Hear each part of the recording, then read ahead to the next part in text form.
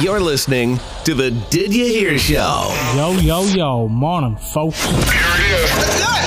With your host, Jason Garvey. Yo, what's happening, folks? We're back again. This is actually Jay Farrell's first episode with a guest. So, Jay, how are you feeling, bud? Feeling good. Yeah? Yep. Confident, comfortable. Well, what was the feedback like? I actually got some good responses. A lot of people reached out that I didn't expect to hear from. You know, so I was happy enough. I thought me and you came across really well. So yeah, no, I listened back to it and I thought the conversation flew pretty, seamless. Like, yeah, it was just comfortable. Yeah, you know what I mean. So I got actually a few messages about the whole Conor McGregor thing. did you actually? Yeah, people saying that look, he needs to put that out there. Like, You kept that for this, didn't you? Because you never told me that. no, I actually forgot. Yeah, About 'cause I it. Yeah. texted No, a few people had mentioned that to me as well about that. Yeah, you should definitely put it up. But look, I'll introduce our guest. So today's guest is an entrepreneur. He's a best-selling author, and he is also a marketing consultant. At the age of 23, I'm pretty impressed with that, I have to say. Have a lot of time for this lad. It's the one and only Callum Roach. Callum, what's happening, buddy? Jay, how you doing? Not too bad Wait, yourself? hold on. Yeah, two Jays. You're sandwiched right now. You are Is your full name Jason or James? Jason. Jason as well. It is Jason. You should know this about your new co-host. I know, but you know what? I did think it was Jason, but I don't know why someone threw me off and said, "Is his name James?" And I was like, "Oh fuck, is it?" I was just about to say, Because your name on all your socials is just Jay. Yeah. I was just about to say, oh, what's the story, Jay? And then I was like, hold on, I was like, am I messing up somebody's name here? Yeah. That's what I said the other day. It was like so nice. You had to do it twice. Yeah, no, Yeah. it's unbelievable to be on. I'm glad that you gave me the opportunity to come on here, and I've been listening to the show. Jay, it's quite interesting, I think, as well. Actually, I don't know if many people know. I know we discussed it when we were speaking the other day about how the show actually came about. Yeah. Yeah, have you ever told anybody on air how that's kind of, well, not it came about, but more like pondering ideas and stuff? Yeah, exactly. So this is actually our second take on Callum being on the show, because the last episode, unfortunately, when we recorded it, the laptop was plugged out. So the laptop went dead mid-conversation, which was a shame, because we actually done some... We went down some rabbit holes. We had some very interesting conversations. We actually had a bit of a deep conversation as well at one stage. So, bit of a shame, but he's back now. Yeah, I think this is going to be bigger and better.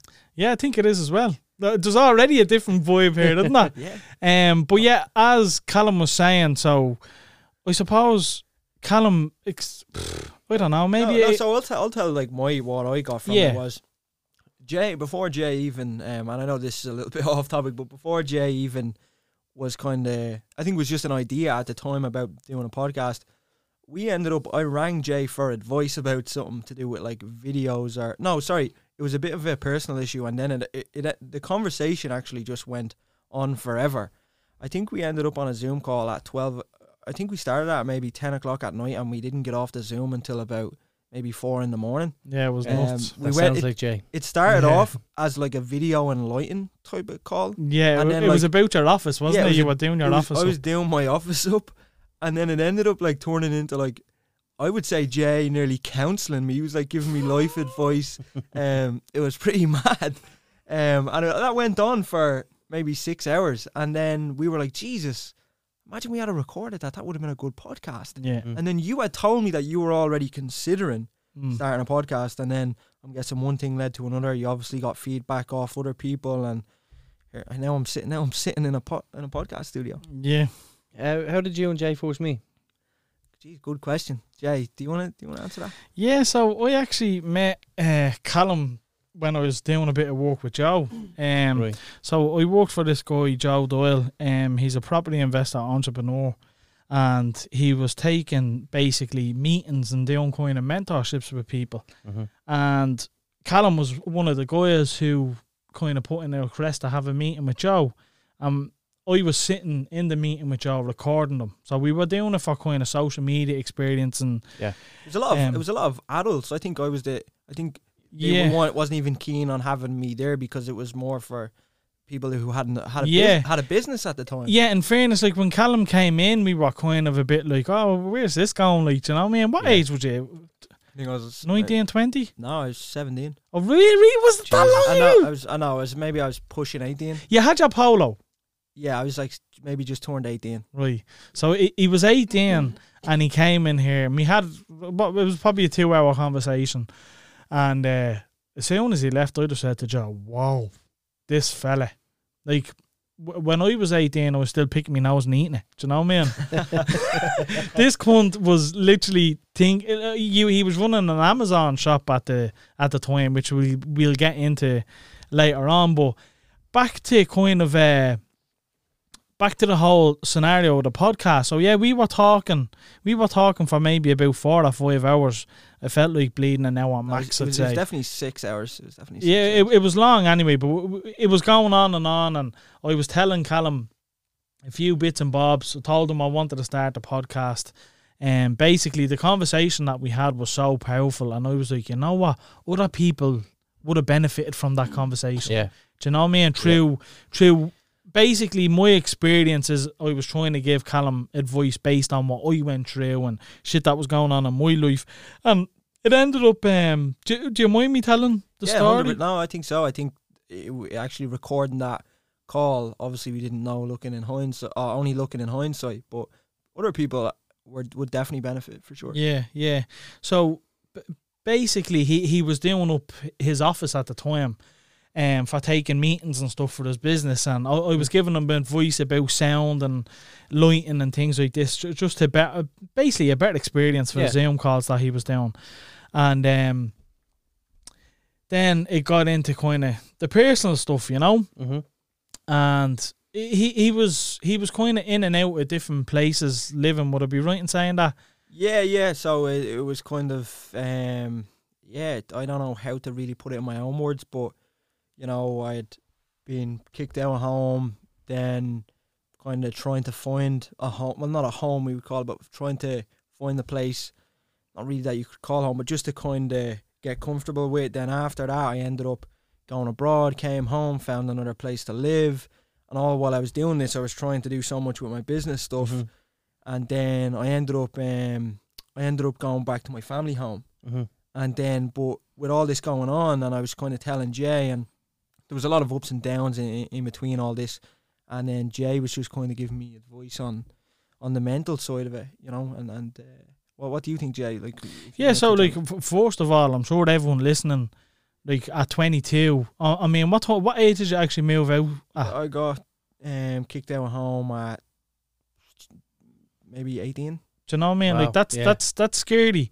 Being out your own that young and trying to figure out rent situation, and obviously you had people helping you along the way. Especially in this country. Oh, yeah, unbelievable! It was like the first, you know, and obviously this is no discredit to anyone in my family. Yeah, 100%. I love my family, and I didn't actually get kicked out for doing something bad. You know, it was actually just a family conflict, and everybody has that.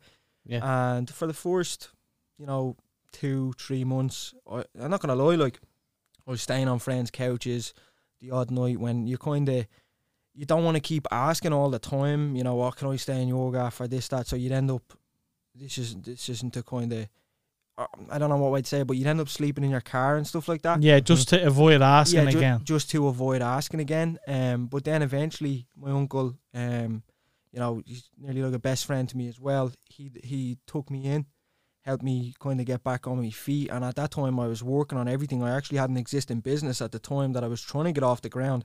You know, I was only 18, and being out and having to kind of get all this personal life stuff sorted at the same time, that kind of really just threw a spanner in the works for me. So yeah, it was a bit of a mad one. Did you ever lose motivation in going with your businesses when you're doing all this bouncing around in between places in terms of living?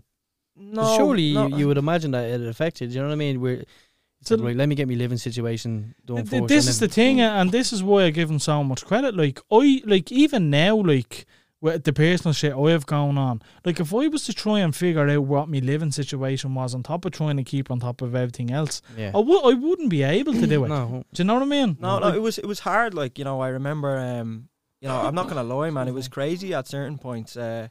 When I look back now, and I don't even think I mentioned this to Jay before. You know, one thing I will say before I get into it is that I always knew where I wanted to be, and that like what had happened, that was not going to stop me. It was just I had to deal with that. Yeah. But you know, money wasn't good. I was kind of trying to sort out the living situation, and I ended up having to sell my car at the time. So my car was like my pride and joy. I just come out of school. I got this nice car. Like at the time, it was like a 132 car. I think it was a year or two off being brand new. It was a year or two, and this was like, you know, being a young lad, thinking your class. I was like, dog's bollocks. Yeah, I was like, it was white. It had the alloys, and I thought it was deadly. But it was a lovely. It was one of the nicest polos, like, you know. But I knew that wasn't important. So what I decided to do was to sell the car and get cash, because I knew that would really help the situation. And I knew that money was going to be super important in terms of getting the business to move forward. Right. So the car was worth about 12 grand. I sold it for 8 because I needed quick cash. Like I was in serious need.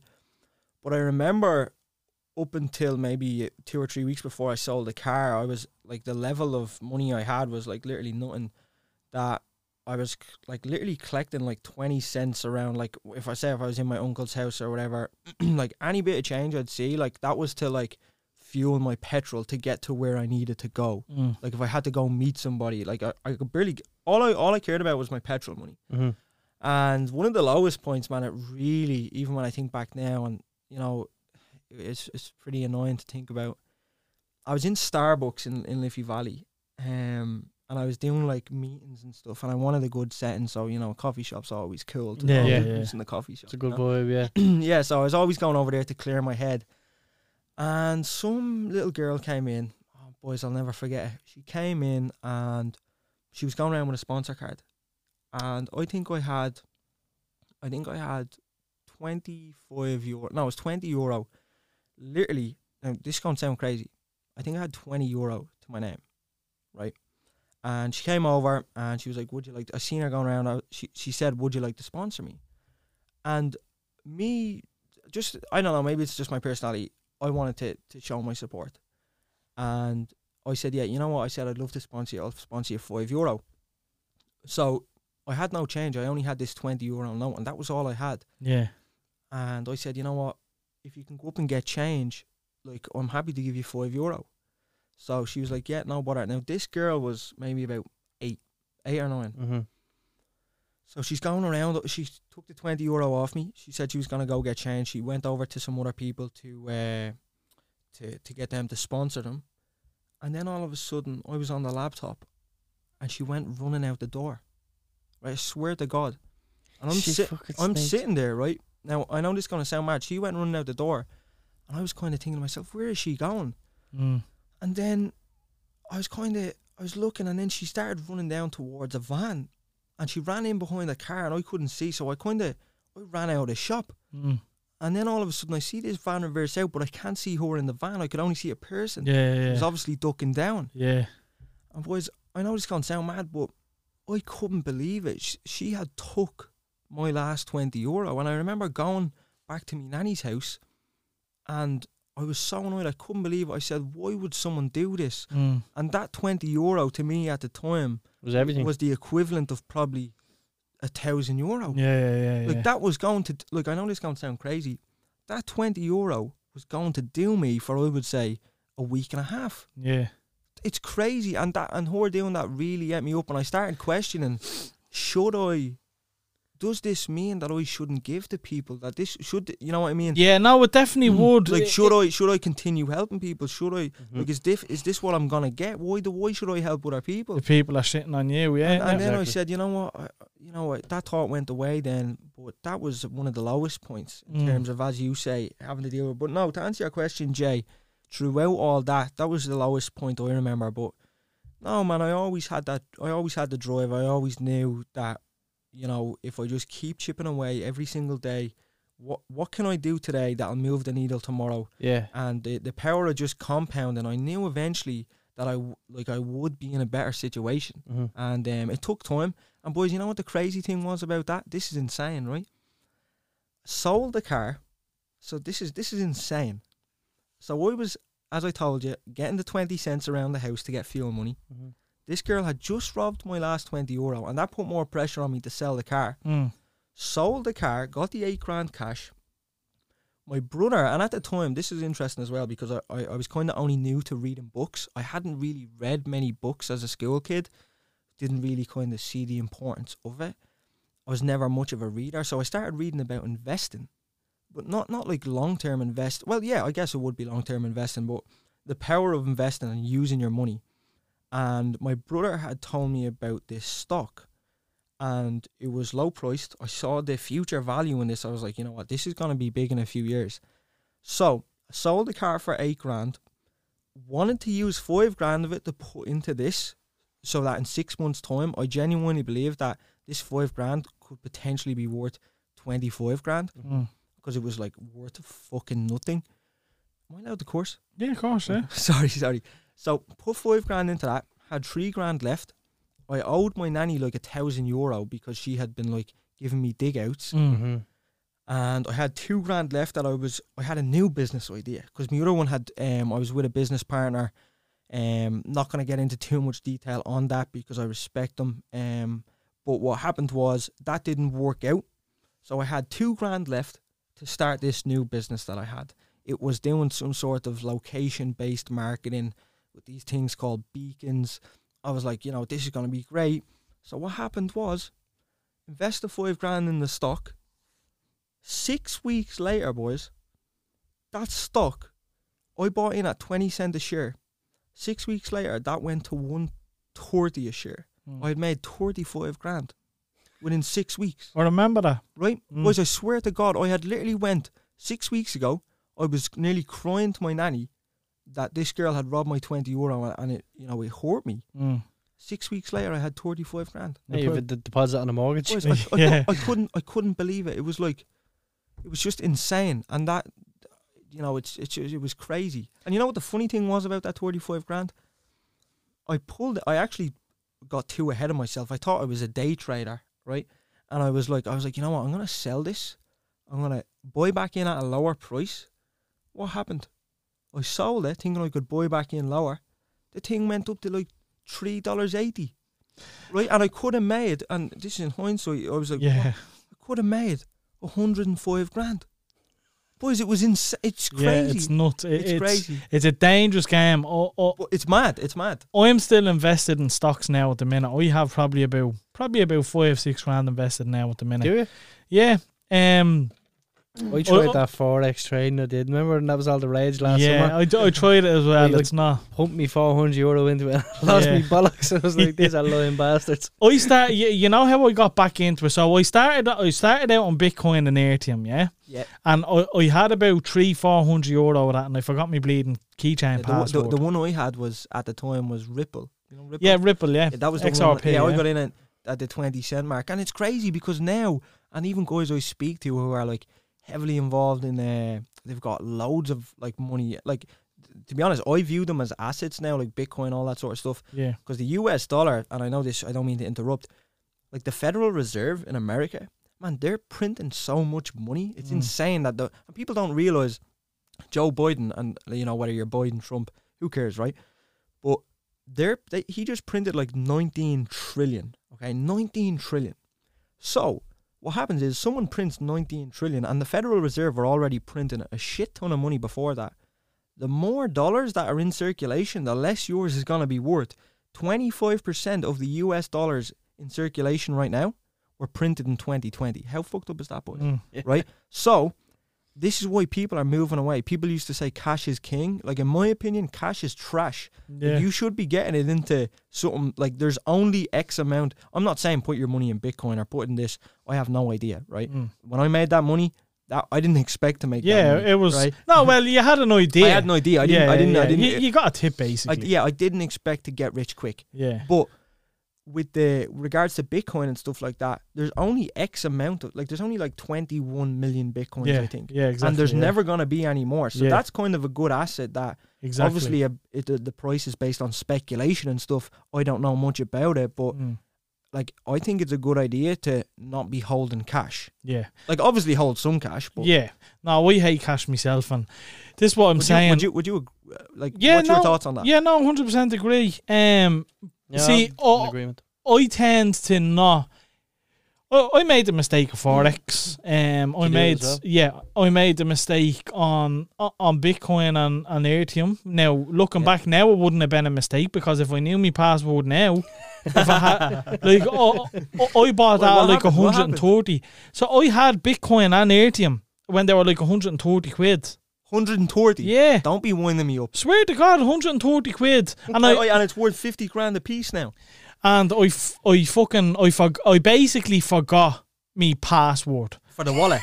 for the wallet. Yeah. And I tried to Are you serious? no, I swear to God, I tried to reset my password. It's nothing. Oh no, look, I was fucking, believe me, I was filming about it before. This is like something that ends up on, like some sort of NBC interview. And But this is going back years. Like man has 50 million worth of Bitcoin and he lost it. But this, see, you have to remember, lads, it was then, like, so when I bought Now I remember when it was. I'm thinking it was around 150. I'm not. Don't quote me on that. It was a lot cheaper. I remember it was no more than €300. I remember no when more it was than in the 300. hundreds. It wasn't too long ago. Yeah, no, it wasn't too long ago. But basically, I forgot my password, and I remember it going up to $5 grand and going mad over it, losing the head, saying what the fuck.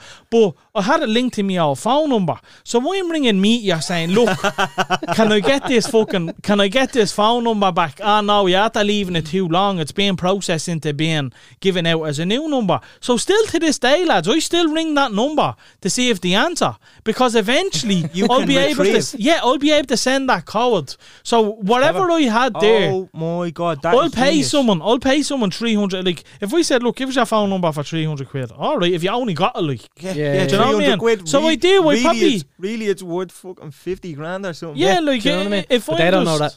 Yeah, exactly. If I'm just browsing on my phone, the odd time I'd bang and try and ring that number. It's still dead, so it hasn't been given out again yet. Yeah. But as well as that, I have loads of fucking old websites and all linked up to that number, so I want it back anyway. Do you know what I mean? That's insane, Jay. But just before we move on, Callum. Yeah. Going back to your living situation, what's the story now?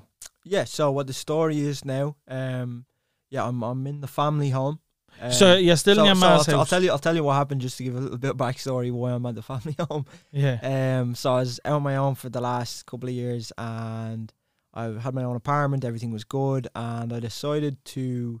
So the rent was pretty steep. The rent, across the country, is crazy. It's a joke. And obviously, you know Only what I mean. obviously, when you're trying to get your businesses up and running, you want to keep your costs down. So obviously that's what I was trying to do, and I was renting one of the rooms in the apartment out. Had a really bad tenant. I mean, not just a bad tenant, but this guy was fucking shit up. Like, I could not.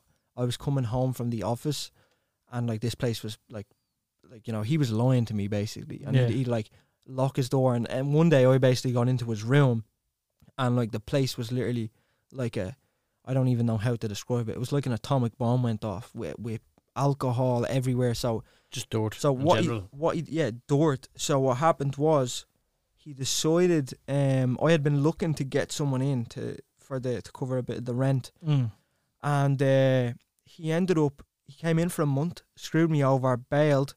And I had just renewed my lease. Long story short, ended up losing out on the lease, all that sort of stuff. And I left the apartment because the rent, honestly, lads, it was fucking... I remember you putting it up on Facebook, yeah. It was skyrocketing. And it just wasn't feasible with business and stuff at the time. So I decided after, what was it? Let me think. Maybe 2.5 years and not talking to my parents, I decided, I had nowhere else to go. I had done the whole sleeping in the car, sleeping in the uncle's, sleeping on mates' couches. I had just done nearly 2 years out on my own. Everything was great. And this happened I would have been good, but this happened just at Christmas time. So when I got thrown out of the apartment, I couldn't sort another house within that. I couldn't sort another place to live, so close to December, January. It was just like the time frame was really bad. So I actually had nowhere else to go. And what happened then was I reached back out to my ma. Difficult to do that, was it? Yeah, mate. It was like, for anyone, you know, if I was to give them advice now, if you don't speak to your parents, you know, whether whoever's wrong, whoever's right, whoever believes they're wrong or right, yeah, it was hard. It was hard, and I actually done it. Jay, you were the one who. Yeah, that's why I'm smiling, because I'm actually proud of you saying that. I'm going back now and I'm thinking back to how it happened, and I remember I actually wouldn't have done this if it wasn't for Jay. This was with the Mother's Day, wasn't it, Jay? Do you remember that? No, I don't even think it was Mother's Day. No, I don't think it was Mother's Day. So basically, you had just explained to me that your relationship wasn't the best with your family, and I said, look, no matter what, family's family. Everyone fights. Like, don't get me wrong, I'm not agreeing with things that were done to people or anything like that, but your ma's your ma, your dad's your dad, right? So he basically told me that he asked could he move back in, and they said yes, right? So I was saying to Callum, look, I know realistically I'd expect me ma to fucking say yeah. I'd expect not to get fucked out in the first place, right? But what I'm saying is, just let her know you're grateful for her letting you back in. Yeah. Now, obviously, Jay, did you ever have these conversations? You know what I always compared it to? Every time I have a conversation with someone, right, and I give them advice, I always compared it to a Rocky movie, because my dad used to fucking hate me for it, right? I remember going to the cinema and seeing Rocky with my dad, and I'd come out of the cinema, you know, shadow boxing, and I'd be like, right, Dad, I'm joining boxing tomorrow, and he's like, yeah, right, no bother. Or he used to always say fuck off, actually, but my story sounds better if he says yeah, no bother. Like, so he's supportive. Yeah, let's say he's supportive, right? And then the next day I wake up, right, Jay, come on, you going boxing? No, I'm all right. Do you know what I mean? It's all in the heat in the moment. It's in the conversation that you build up, right? So I basically gave Callum a task. I said, look, do me a favour, go and get your ma some flowers. Right. And he was like, I don't know. I was like, look, just trust me. Go get her flowers. And I said, just hand them to her and say, look, thanks for having me back. I appreciate it, right? I really appreciate it. So I didn't hear from him in 2 days. I thought he wasn't going to do it. Yeah. I'll be honest. I thought it was the conversation that, the build up. We're in the middle of the conversation, that and then moment. he sent me a picture then of the flowers in his car seat, and I was like, fucking yes. It was like United after winning a Champions League or something. I was like so proud of him for doing it. I know it's something small, but I knew it was going to make a big difference. That's brilliant. To answer Jay's question, you know, it is hard to make up for, like, you know, a long time of not. You might think, oh, it's been so long, it's going to be awkward, it's going to be this, that. Yeah, you do have all that feeling inside. Mm-hmm. You just got to do it, man. You just got to do it. And the way I see it is, and Joe used to say to me all the time as well, you know, again, what you said, you've only got one ma, and that, you know, God forbid if anything ever happens, you wouldn't want it to sit on your conscience. And it started to eat me up over a long time. I was, you know, I'd be thinking, you know, I miss me ma, and and that these were natural feelings, and I could never get the courage to go and do it. Maybe I was too stubborn, maybe this, that and the other, who knows. Look, it's completely understandable with everything that had happened. The main thing is where you are now. Like, in a way it felt I had made so much progress after being thrown out. I had, you know, got the business up and running. I was doing good, and then I had this little hiccup at Christmas where I was just like snookered. I actually just had no place to go, just due to getting a new apartment, and I kind of felt like I was like, am I gonna take a step back now? Like, I'm after making so much progress, and now I'm like going back. But then Jay, you helped me with that, you know. Yeah, but like what I'm gonna say, and this is kind of going out to all the listeners, it takes a real man to do what you've done. Because let's face it, Jay, Callum, right? Me and you have kids, Jay, right? Mm-hmm. Would you, like, you would never want to see anything bad happen. You'd always expect your mother to try redeem things with you. It's a natural thing, you know? Yeah. But obviously, different people are in different places.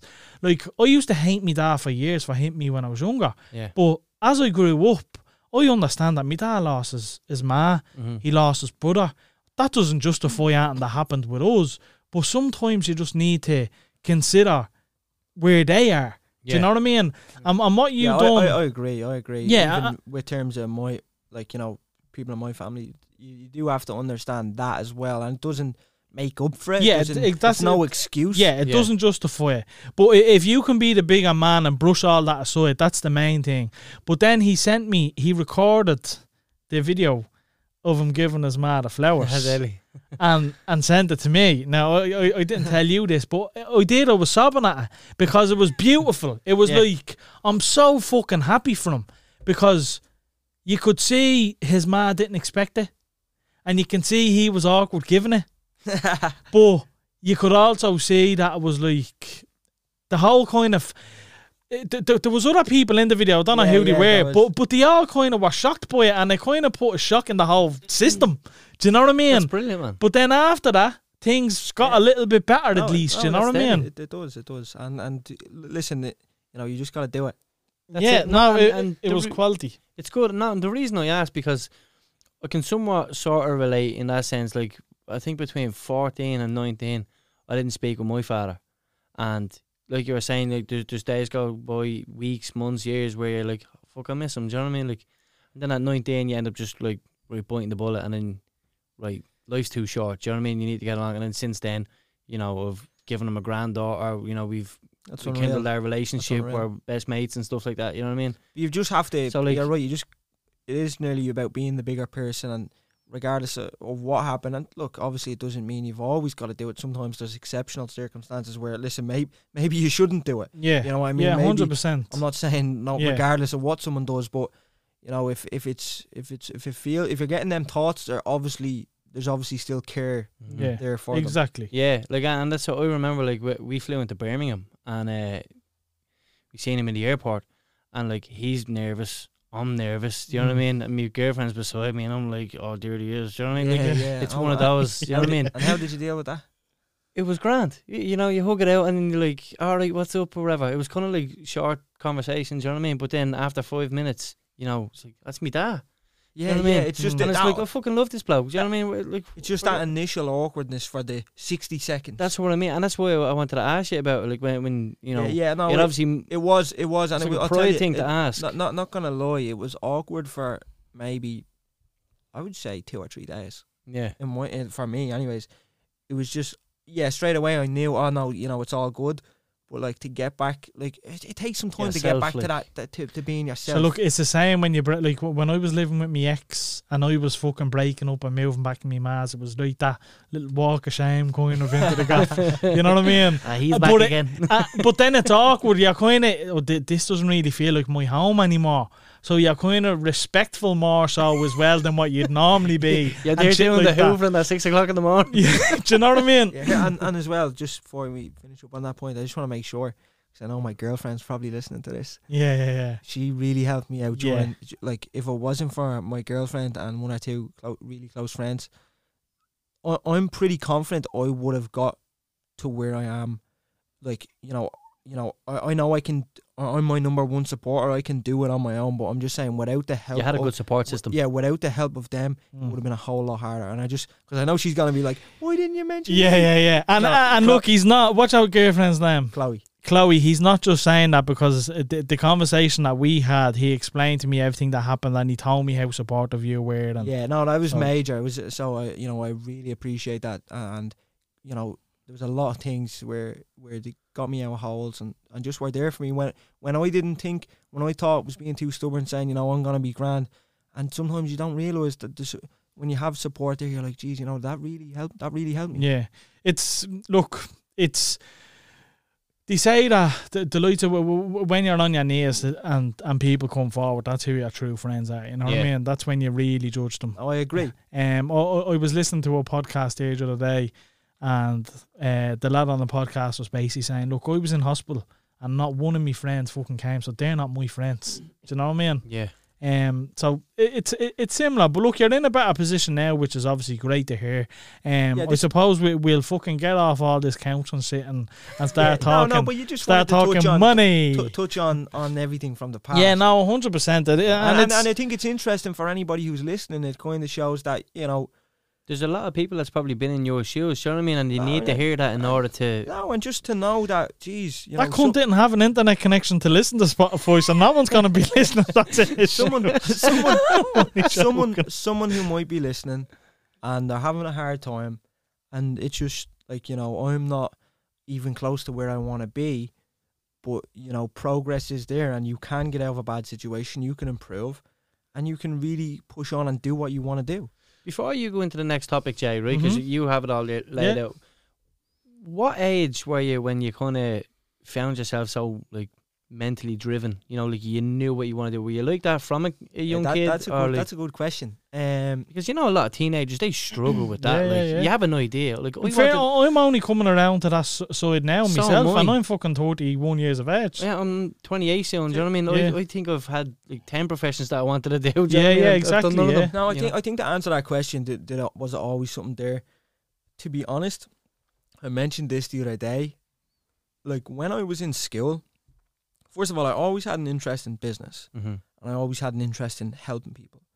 And I knew when I was in school, I wanted to either be a teacher or I wanted to do something in business.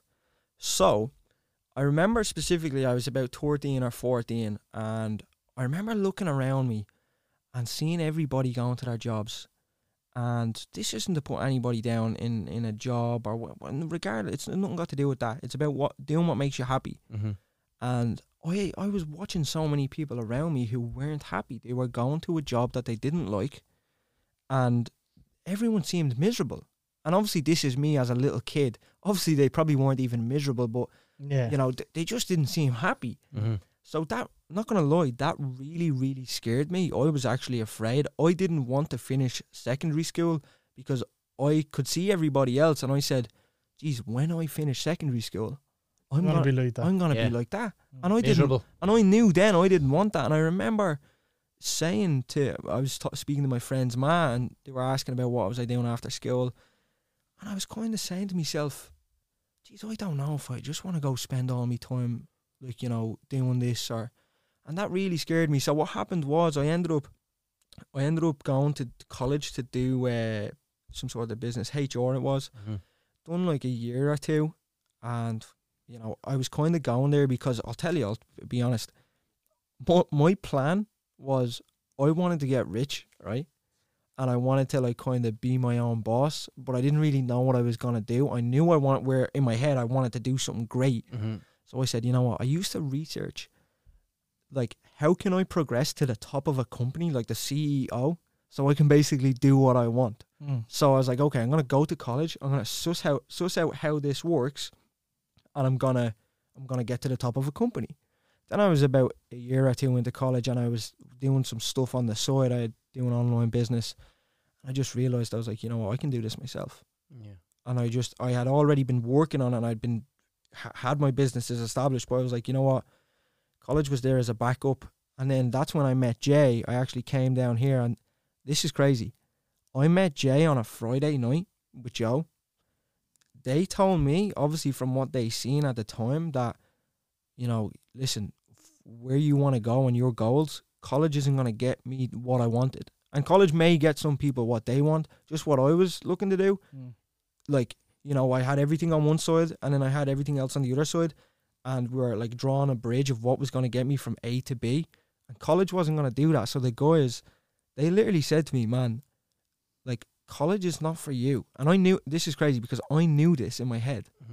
But I was afraid to drop out because I had so much pressure on me to go to college. The guys told me that. They said, listen, I don't think college is for you. They said, you know, maybe you should think about dropping out. That was Friday. That's a mad to hear though, isn't it? Like, crazy. Wait till you hear this.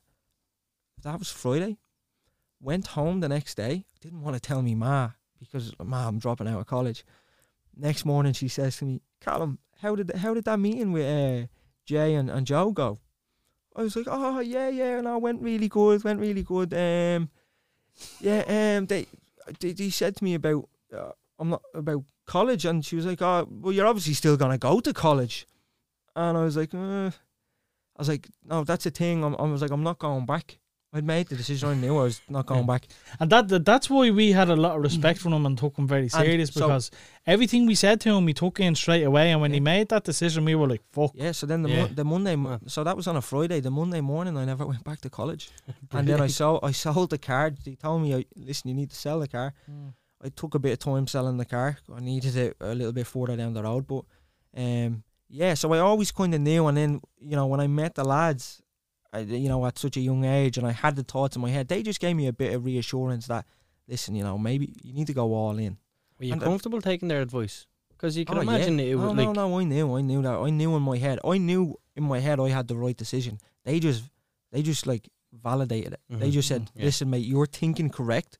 You've just got to do it. Yeah. And I just needed that little push. It was like a domino, man. I was gone then, and I was set. That's brilliant.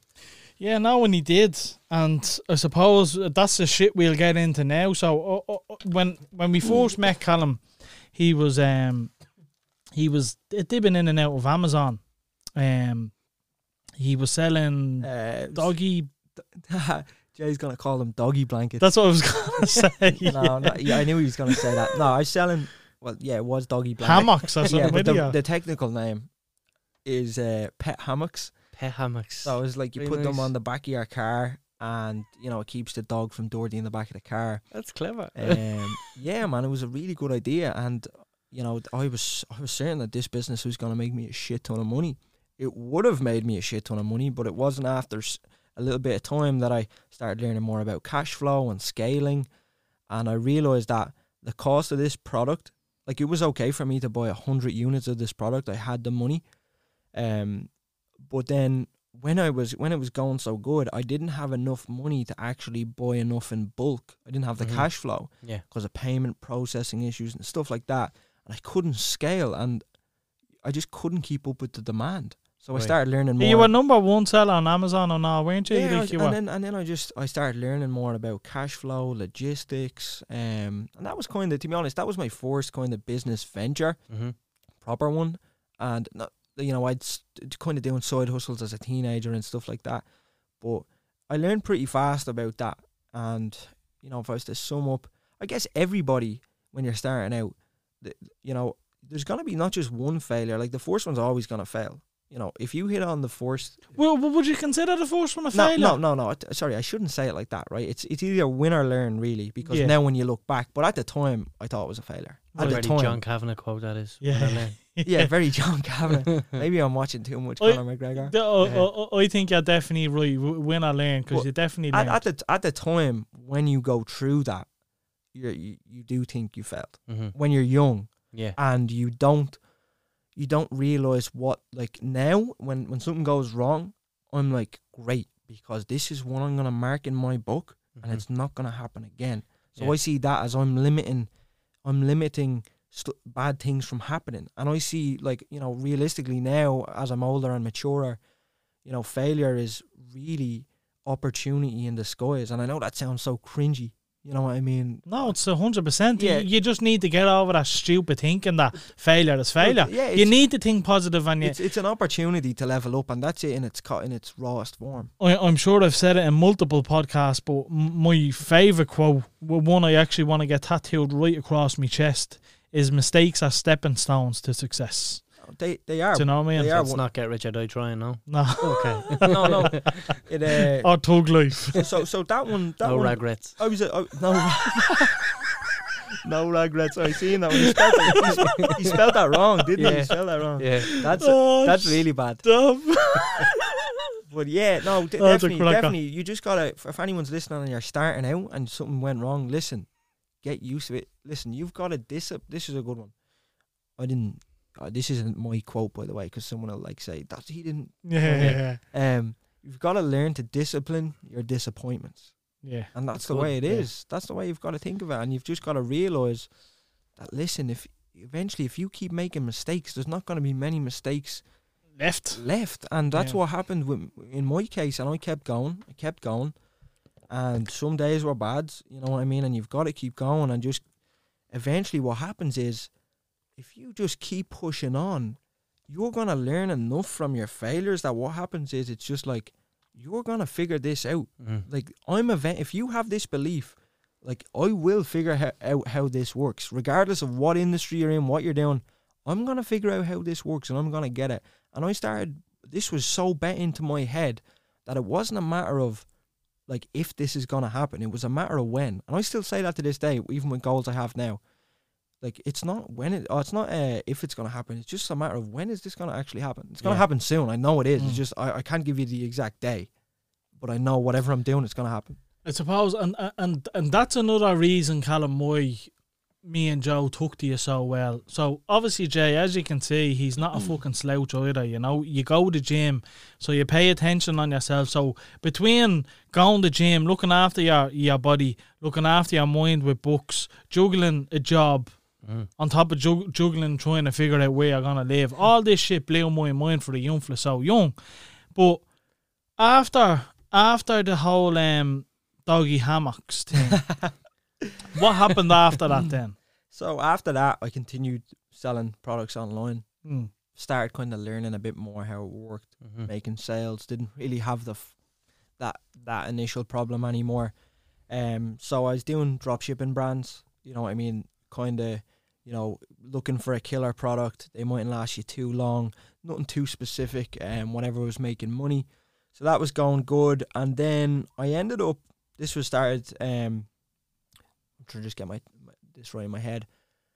From there, I ended up going into business with a guy who was a little bit older than me. I thought it was a sick idea. I was like, you know, we can make this work. And what happened was we spent 4 or 5 months on this business, and then I realized, I think I'm better working. No, I wouldn't say by myself because I've got a business partner right now, but I started realizing that maybe this wasn't a good match for me. Yeah, it wasn't the right chemistry or something like that. It wasn't the right chemistry, and I ended up calling that a day. And then I started getting into sales, started diving heavier into the psychology behind sales marketing, and I used that to push on with the existing stuff that I was doing. And then eventually that snowballed one thing into another. I could talk here all day about everything that happened in between. Yeah, there was a lot. There was a lot. But I used that. I traveled. I went over to America. You know, I met some of at the time, my idols, people, you know, worth 60, 100 million. I made it my aim to all the money I was making from the business. And this is super important for anybody who's listening. You've got to remember this. Don't go trying to...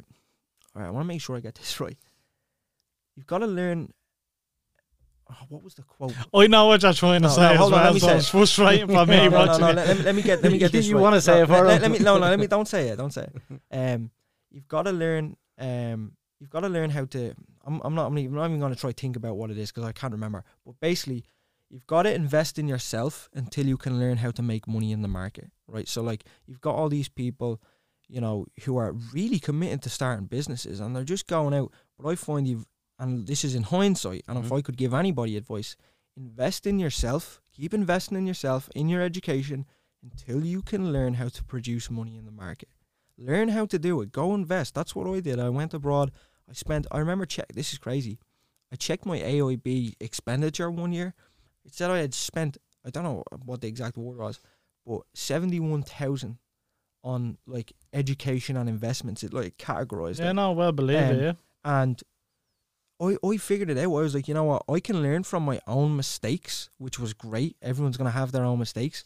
But if you can learn from the mistakes of others, you're gonna fast track your success a whole lot quicker. And that's why you've got to seek out the best people in the world in your field.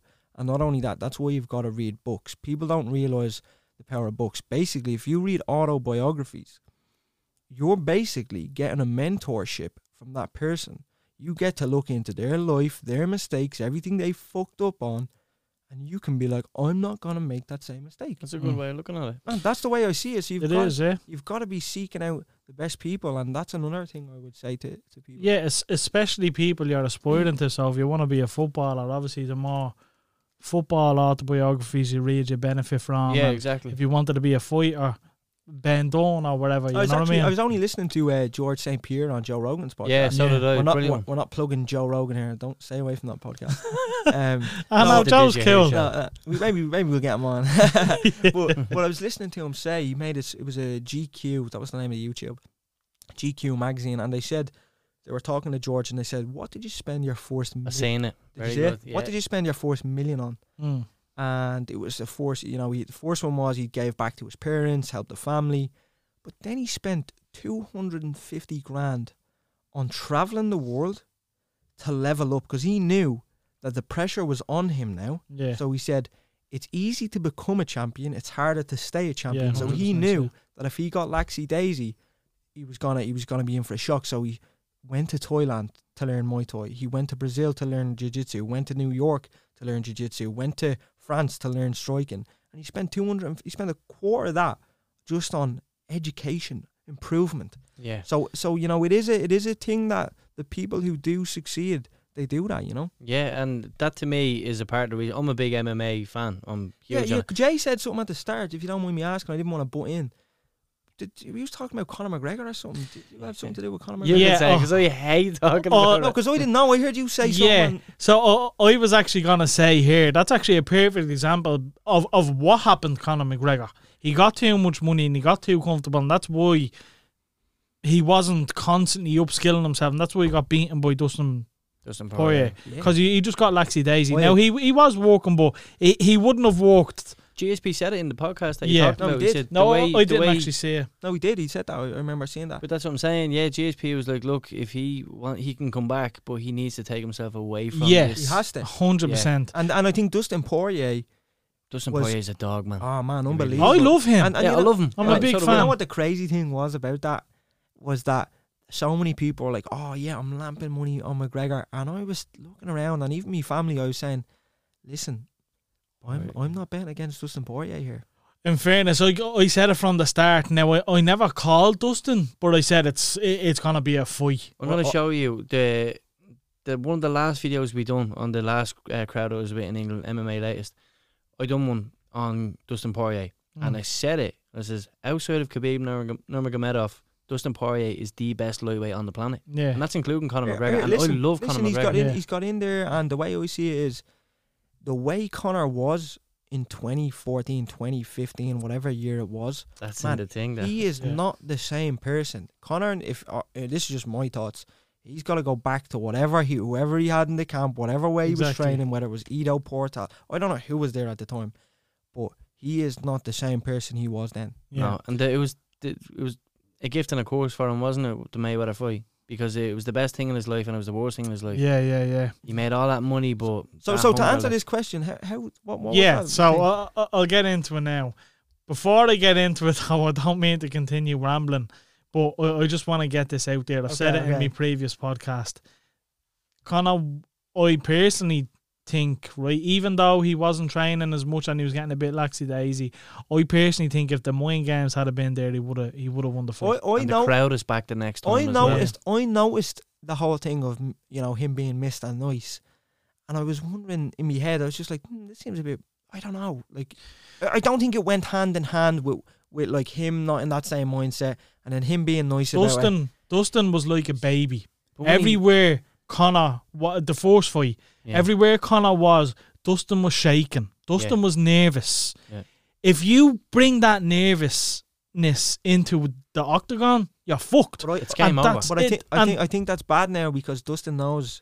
Exactly. This is why this is going to be such a big fight. Because Conor can't get in and say, I'm going to do this, because Dustin's already floored. Yeah, but he needs... mate, I've knocked you clean out. So he needs to bring that back. He needs to bring the angry Conor back. It's getting nasty now. What do you think? What's going to happen, Jay, with this inside calf kick? Is this the only thing Dustin Poirier has, or... Look, it was... No. Kind of fish. No, it's not the only thing he has, but it was an integral part of that fight. I mean, you chop him down at the bottom and you take him out at the top. If he takes that away, beautiful. And obviously we don't have 100,000 MMA listeners here, so you probably don't know the ins and outs of MMA. But for anyone who does, and I just want to know, because Jay, you said you're into MMA, if Conor you know, fixes that inside or inside calf from happening. Maybe I don't know how you do it, but what will Dustin bring? Is it the striking? What you know? He'll probably look to take him down. He'll probably look to try and sub him on the ground, but he also knows he can knock him out on the feet. What's Conor like on the ground? Well, you look at it, like he swept Nate Diaz, who was a Brazilian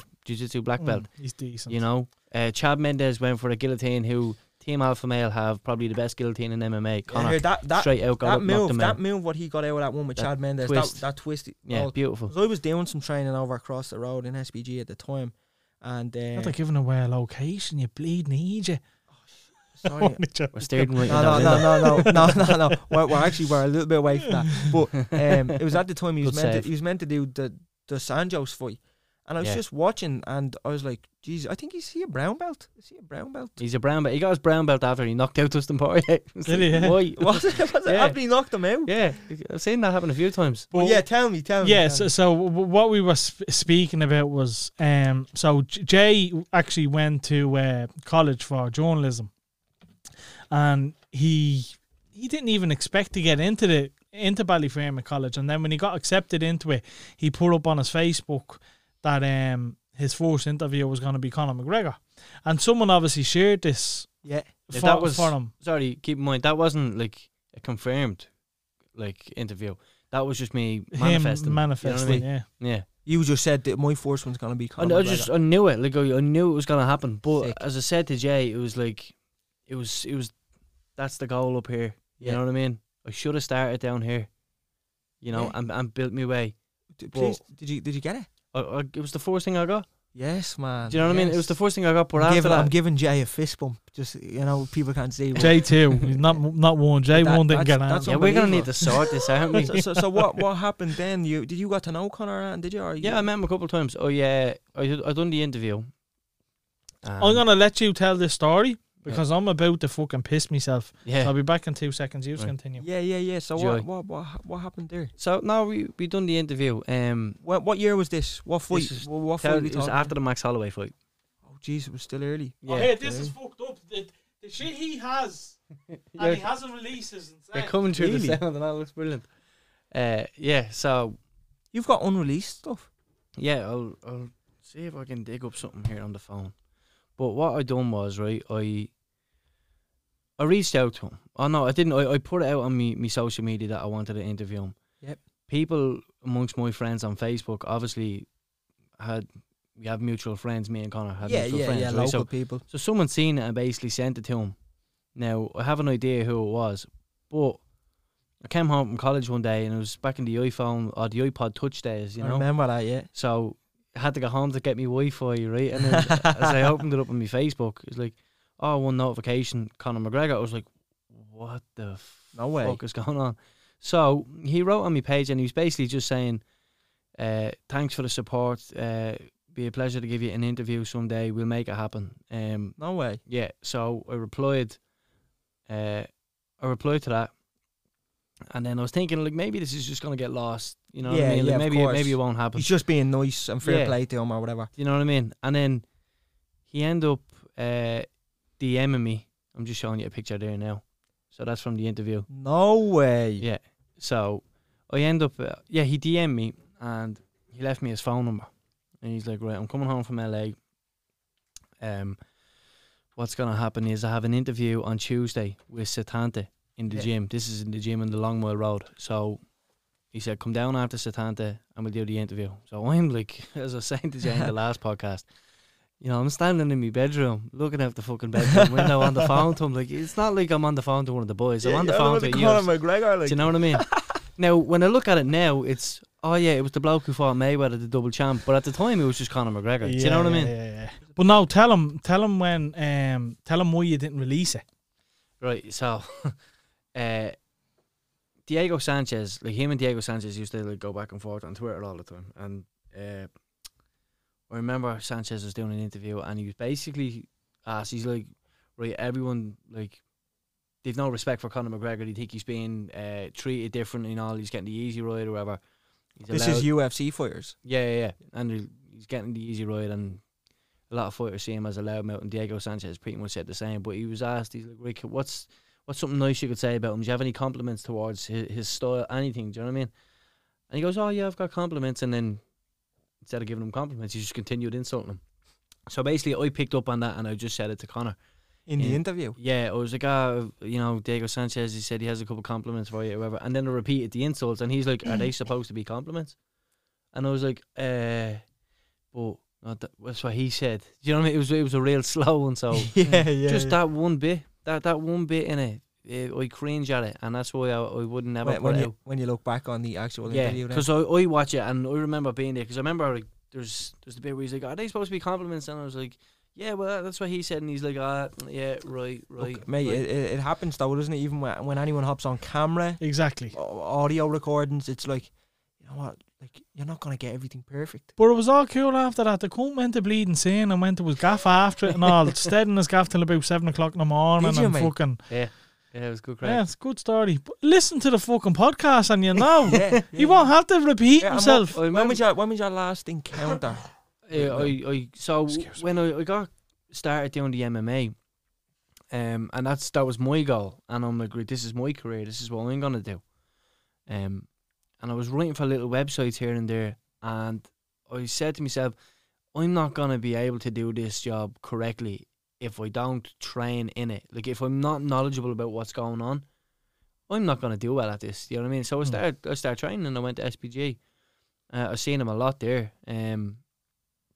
Funnily enough, the first time I'd seen him in SPG after the interview, I was waiting on a boxing class to start, and I was sitting on an MMA class, but I was sitting on the boxing ring. And the way I'm sitting now, the way you were sitting, or whatever, and he walks past and he taps me on the shoulder and he's like, sit up straight, you know, like gorilla. Do you know what I mean? Your posture, you fuck your back up like that. And he just walked off. Mate, and I'm just sitting here, mate. It's mad because when I was in college at the time, I went into SBG and I've met him twice. Once in 2013. Actually, funny enough, I was in Spurs Steakhouse in Liffey Valley. Do you remember that? Yeah. No, I was in there and I was with my uncle. Fucking missed that spot. He was clearly coming out on Nando's. He was coming out. He was coming out on Nando's, and someone texted saying this MMA fighter, I didn't even know who he was, is in next door. He's black card. He's gonna be leaving in a minute. You should get a photo of him. So I went out with my uncle. He was with D. I think he wasn't even, I don't know what car he was driving at the time, but it just shows that he was nothing. I didn't even know his name. Yeah. And got the photos. He actually ended up hopping on the phone to me brother. Like, we didn't know what was going on. We didn't even know who this person was. But I met him in SBG then a couple of years later, around the time of Nate Diaz, the first one. Oh, shit. And nice. So the Santos fight originally. Yeah, and then it was like 13 days out and it got cancelled or something. So I'm standing there and I was waiting for ages because I wanted to talk to him. Obviously, at this point, he's a superstar. And I said to him, I wanted to ask him about head movement. You know, like what about rolling with punches? And I said, have you got any advice? And he just straight out said to me, he said, you just got to get in there and do it. He said, just go in there and get someone to throw punches at your face.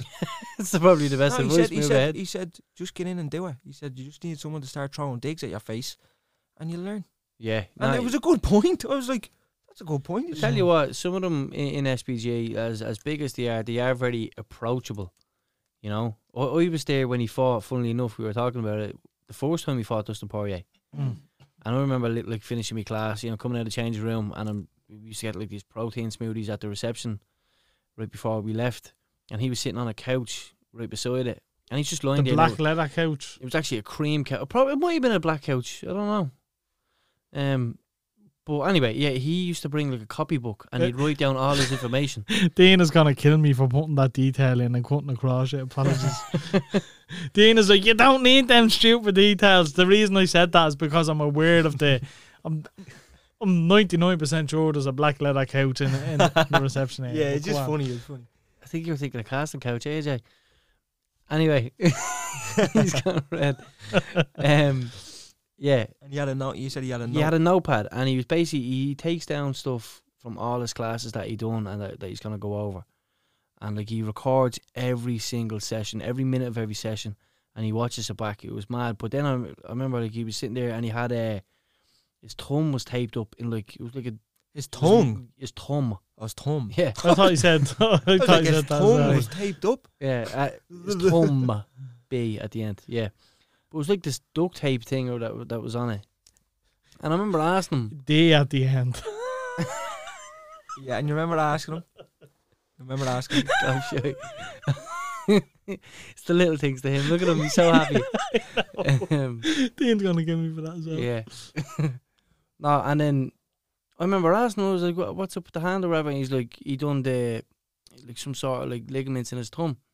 So we were thinking he's probably the Poirier fight's not going to happen or something. Do you know what I mean? It's going to break that. He's didn't injured. this come out after something? Yeah. He didn't even mention it. He says it in the post-fight interview. I remember saying this. He's like, I didn't even mention it. He's like, I had a broken thumb or something. Yeah. I remember, now that you say that, I remember him talking about it. Yeah. And he never disclosed it before the fight. Yeah. Never disclosed it. I remember, I was in the change room one time. But you knew that. You knew this before it happened. Yeah, and the same thing when the Diego Brandao fight, the Colin Miller, he was originally scheduled to fight Colin Miller, and Colin Miller dropped out. He was injured. We heard that before it went, mainstream. And I remember asking him in the build up to it, I was like, are you going to fight Colin Miller? Because they were going at each other. He's like, look at you trying to get a scoop, just because I interviewed him. I was like, something to help me, do you know what I mean? As if he didn't help me enough. But yeah, so I had a couple of meetings with him, and he's very accommodating in that sense. And then the last meeting I had with him was at Forbidden Fruit when he was pissed drunk. And I asked him for a photo and my phone went dead. We'll get him on eventually, don't worry. We'll get him on. Sure, I'll just make a phone call, have his number. Exactly. Back to this you. fella, you swear he... I know, yeah. No, it's interesting. No, look, the floor is yours, man. Whatever you want to ask us a few questions as well, because there's a lot that people want to know as well. But back to yourself and now, Callum. So I think the last thing I asked you was, where are you at now? What are you doing now? Yeah, so what I'm doing now is I've got two companies. I've got Ecom and Chill, which is a business that specialises in helping. Basically, what we do is we turn influencers into CEOs by helping them launch their own ecom brands. And then my second company is Roach Marketing Group, where I consult and mainly consulting and coaching with upcoming entrepreneurs or private clients on marketing and sales. Okay, which one is more successful? They're both pretty good.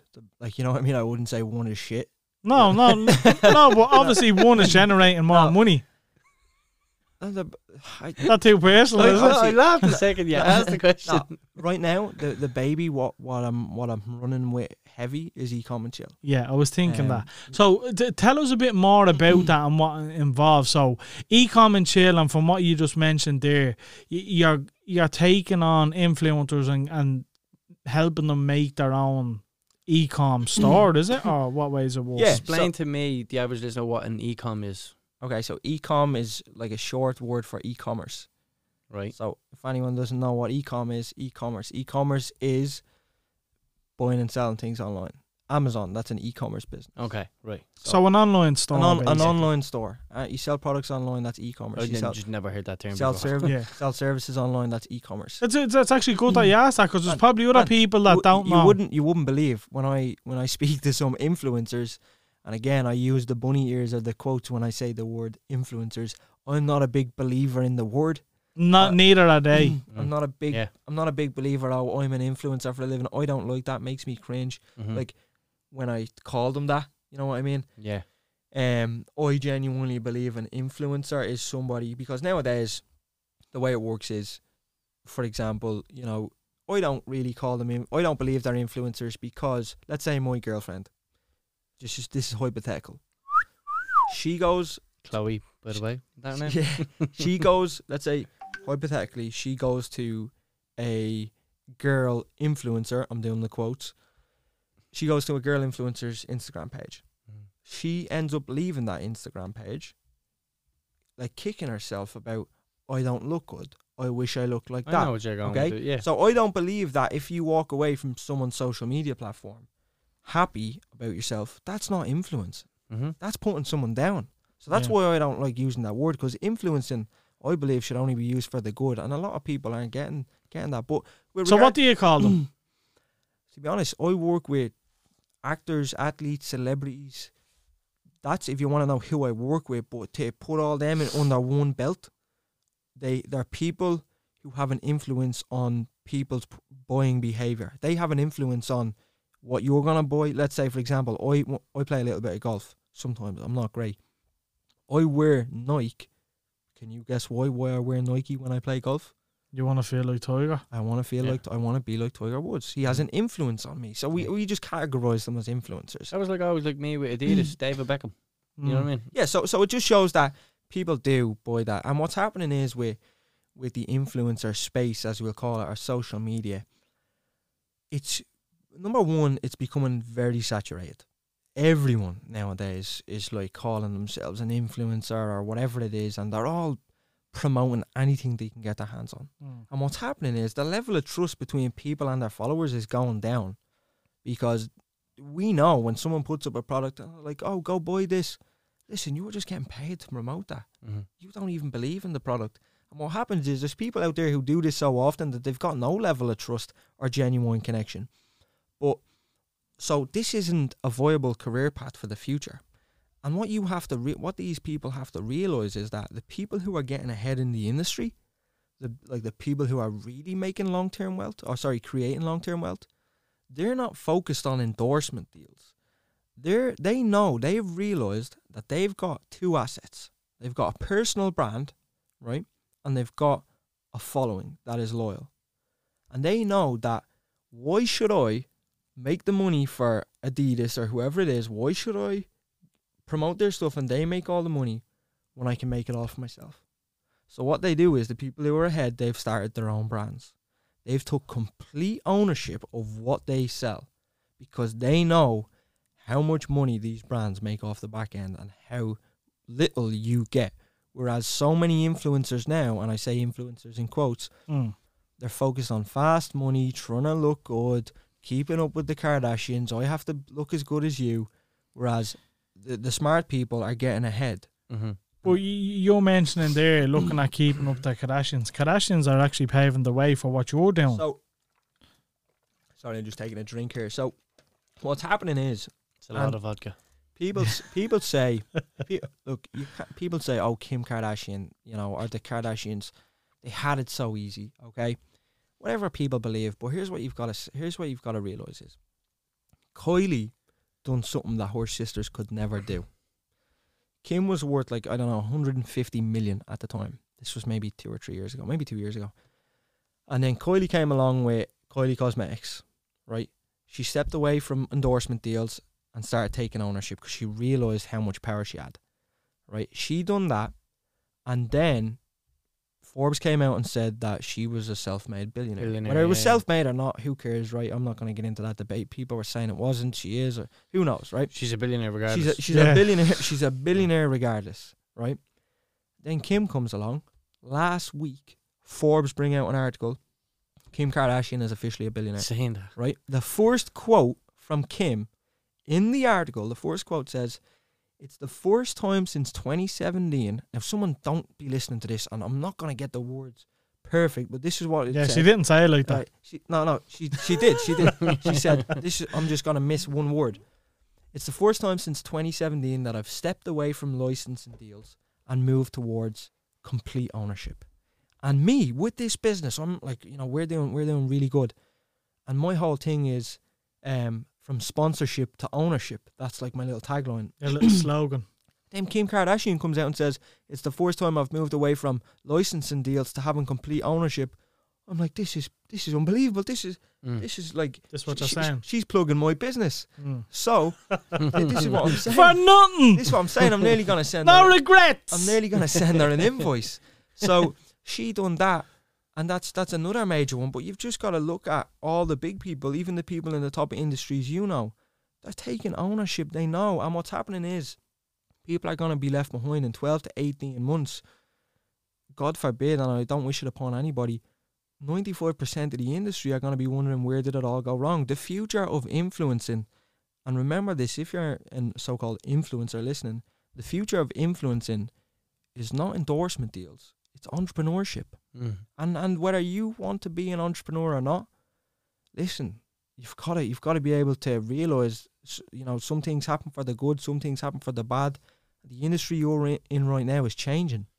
No one's expecting things to go wrong on Instagram, the whole influencer. Nobody's expecting it, but what you've got to realise is, there's too many people become saturating the market, and number two, Instagram are cutting down on organic reach.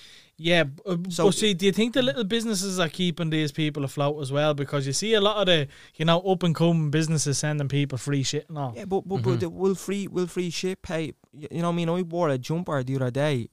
The bank won't cash your followers.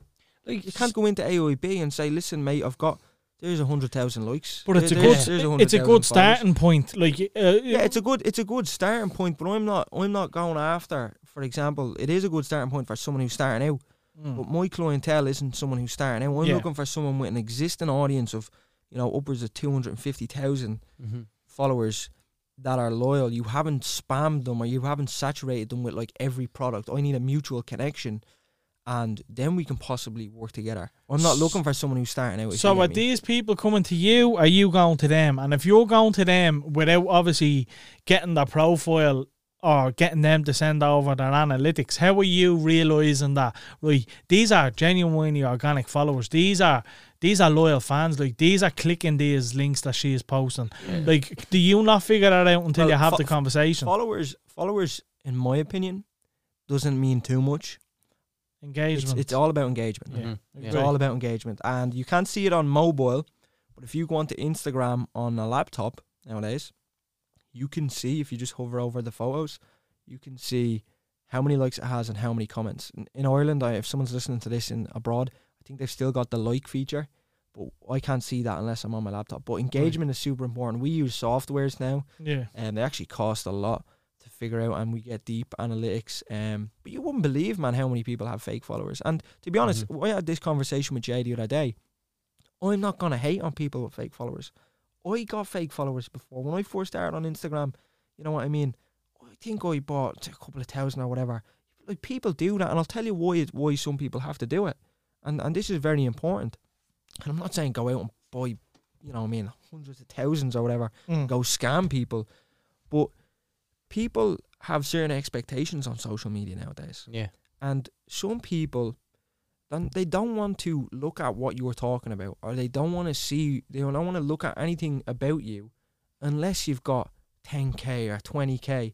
So let's say you've got, Jay, for example, let's say you've got a service. Let's say you can really help people, okay? Yeah. Whatever the service may be. Did you hear so?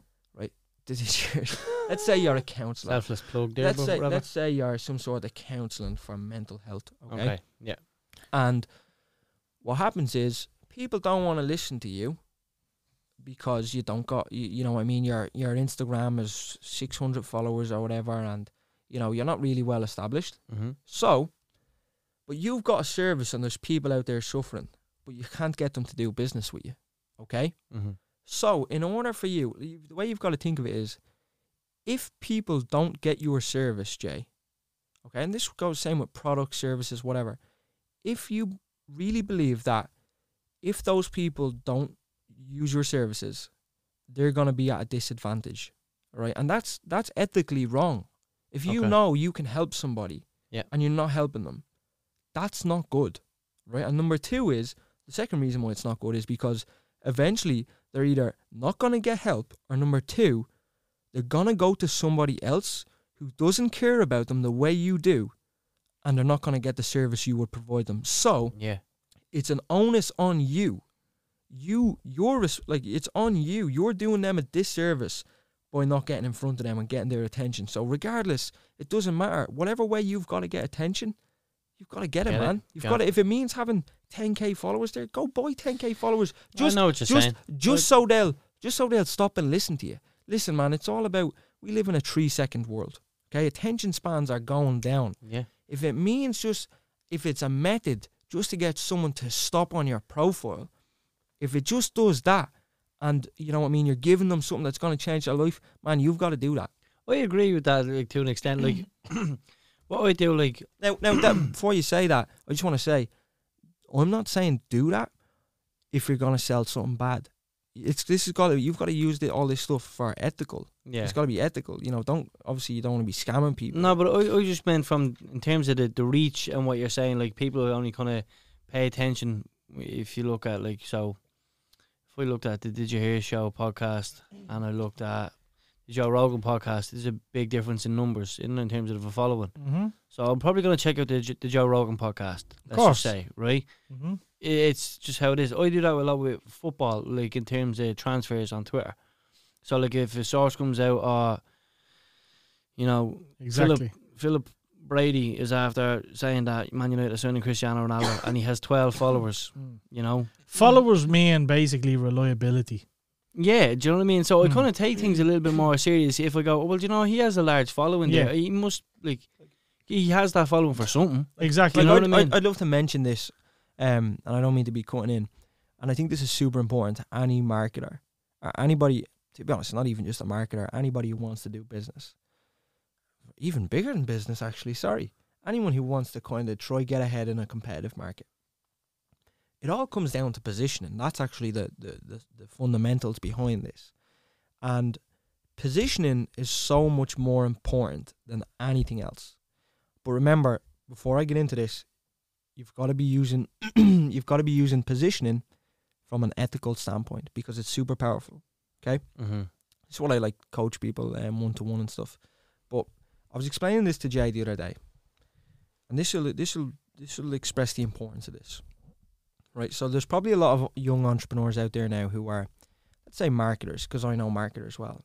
They're competing with others to try and get people to, let's say, do their Facebook ads or run their Google SEO stuff. Mm-hmm. And they're chasing business down, and they're trying to convince these people to do business, and they're having a hard time. Maybe they're not getting clients. Okay? Positioning is super important, and this is when I realized this, it changed everything for me. What happens is what way can I explain this best? There's two types of value. You've got physical and intrinsic. And this is what makes up positioning, okay? Physical value, the example I gave Jay the last time, was, let's say you've got a BMW 7 Series, brand new, and you've got a Rolls-Royce Ghost. You know Rolls-Royce? Mm-hmm. So you've got these two cars. BMW own Rolls-Royce. The two cars actually cost practically the same to produce. I think they cost like 60 or 70,000 to actually physically put them together with the parts. Yeah. Now, they cost the same. They both drive really well. Other Rolls-Royce might have a few different cylinders, or, you know, nicer wood. Yeah. One car retails for 100 grand. The other car retails for 300 grand. Yeah. Okay? Yeah. Now, these two cars have the same physical value. They both cost, let's say, roughly 70 grand to produce. But people will pay 100 grand for the BMW and 200 or 300 grand for the Rolls Royce. Why? Because the intrinsic value is greater. And what I mean by that is, Rolls Royce is selling you on the feeling of, listen, look at me, I've made it, I'm successful, I'm important. That's right. That's what people pay an extra 200 grand for. So what we can conclude from that is, intrinsic value is worth a whole lot more than physical value. So what these young marketers are doing is they're going and they're like, listen, I'll do your SEO, the physical value, I'll do it cheap, it'll cost you nothing, and I'll give you loads of services, all the physical side of it, okay? Mm-hmm. And that, first of all, that tells me that you're not an authority, you're not very important, you're kind of, not in a bad way, but you really need, you need the business, you know what I mean? You're not an authority. But if we can conclude that intrinsic value is more important, the question we need to ask ourselves is, how do we increase our intrinsic value? Forget about Rolls-Royce. How do I increase Jay Garvey's intrinsic value? How do I increase Callum Roach's intrinsic value? So, I'll give you a little example.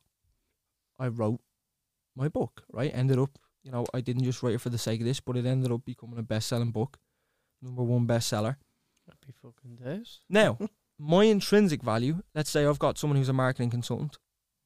He's just a marketing consultant. I'm a #1 best-selling author. I go to do business with somebody. Who are they going to do business with?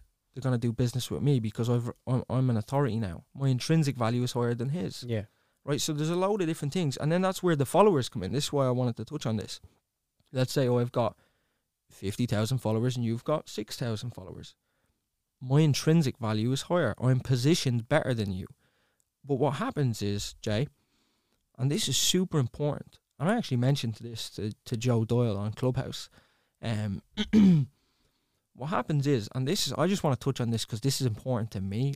I just want to nearly brag, right? But so many marketing consultants nowadays, like what they'll do is they'll sell you on stuff like, let's say for example, you know, I'll improve your Facebook ads, or I'll do your Google, or I'll make you, let's say, a better website. Jay, you do websites, so you'll understand me here, right?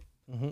And they'll sell you on all the processes. Like, I'll help you improve your process by a better website, better videos, better ads. But what happens is, and Jay, this is no dig at what your expertise are, which is fucking bad, not no, big. which is snap. no, You which is fucked out. no. This is I know what you're saying. Yeah. this is from my expertise, and this is why I do. We'll what I counter do. it if I think there's a counter. Yeah, please do. I believe that nobody, and there's no bad thing about this, I believe that most marketing people and most marketing people, they focus on improving the process. Whereas they're saying, oh, sales will be easier if we get you a better website, okay? Or sales will be easier if we run your Facebook ads better.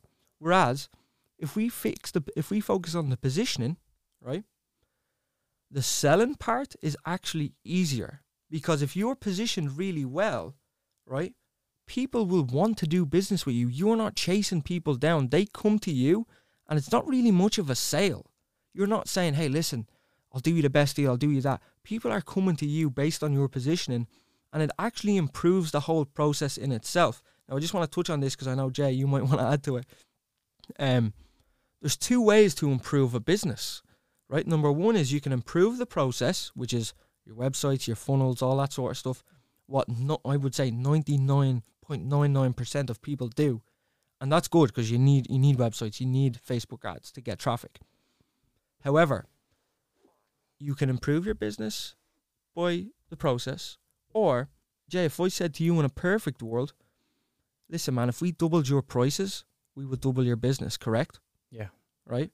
Whereas, let's say, other marketing people, they say, oh, well, we'll do all this and we'll improve your business. If I said, Jay, you double your prices, you double your business, in a perfect world, obviously you can't go out and improve, you can't just double. Let's say you're a dentist and braces are worth $4,000. You can't go charging $8,000. $8,000, yeah. Yeah, people would be like, what the fuck is up with this guy? He's charging me $8,000 for braces.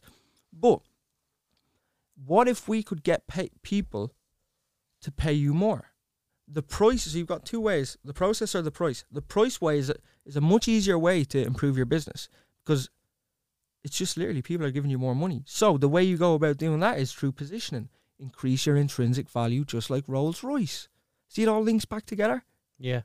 So I see what you're so saying. you can go improve the process by doing the funnels and the websites and the Facebook ads, or we can focus on positioning. We can charge more, make the selling easier. You don't got to convince people to do business as much, and they want to give you money. They're literally saying, here, man, take But let me just pull you on that there, right? Because you're saying, this is nothing. I agree with a lot of what you said, but the way you sounded there, I'm just coming across as a listener here, so I want to say it to you. Okay. You said increase your intrinsic value by raising the price, is it? No. So you don't increase your intrinsic value by raising the price. I know that. That's why I'm. No. But that's kind of nearly how it sounded. No, what you no. said. So how do you increase your intrinsic value? Yeah. So basically, as a result of increasing your positioning and increasing your intrinsic value, you can charge more. You can go about. I've seen people double, triple their prices. I've done it. I've done it myself. I know, and I agree with that side. And this is based on increasing it, and how you go about increasing it. Listen, you've got to get creative. You've got to go, let's say, for example, be on podcasts. Mm-hmm. Yeah, but that's one way. This is my argument, right? So, well, I'm not saying anything about, like, at the end of the day, I'm not saying that the improvement of process through web design and Facebook ads. Man, I have a website, and that has to be optimized. Yeah. And if that's not optimized, you're not going to have any money. Yeah. There's just two ways of going about it. I'm not saying either way is right or wrong. I'm saying I mainly go about it. You go this way. That's fair. I go this way. Yeah. But at the end of the day, I need you, or I won't function. Yeah, no, look, I completely get what you're saying, and I don't want to complicate things, right? So, you get what I'm saying, though? Let me try and explain it in a way I think people will understand better, right? Okay, yeah, cool. So, I have a website. Let's say I have 50,000 followers, right? And I'm a product off Amazon, right? For example, something came up on my Instagram, right? It's like a silicone thing that you you wash your hair with the shampoo rather than using your hands. And the whole purpose of this product is basically it gets rid of the flakes. I have really flaky dandruff and stuff, right? So I said, fuck it. It's on this particular Instagram, you know, the Instagram products that show up all the fucking time, that's right? That's probably the brands I'm running at. Yeah, €30, right? It's €30 on this. But instead, I searched the very same name on Amazon and I see it for like €2. Right. Do you know what I mean? Yeah. But so it's all about, if I was to see that Amazon, now that's me because I'm kind of clued into these things you're now. a marketer, web designer, Exactly. So I know how it works. But if you see that product first and you go to another website and the website is shit, right? In my opinion, it's not necessarily because the website is shit. You're going to go by reviews. Yeah. Right? So this is reviewers. Yeah. Intrinsic value.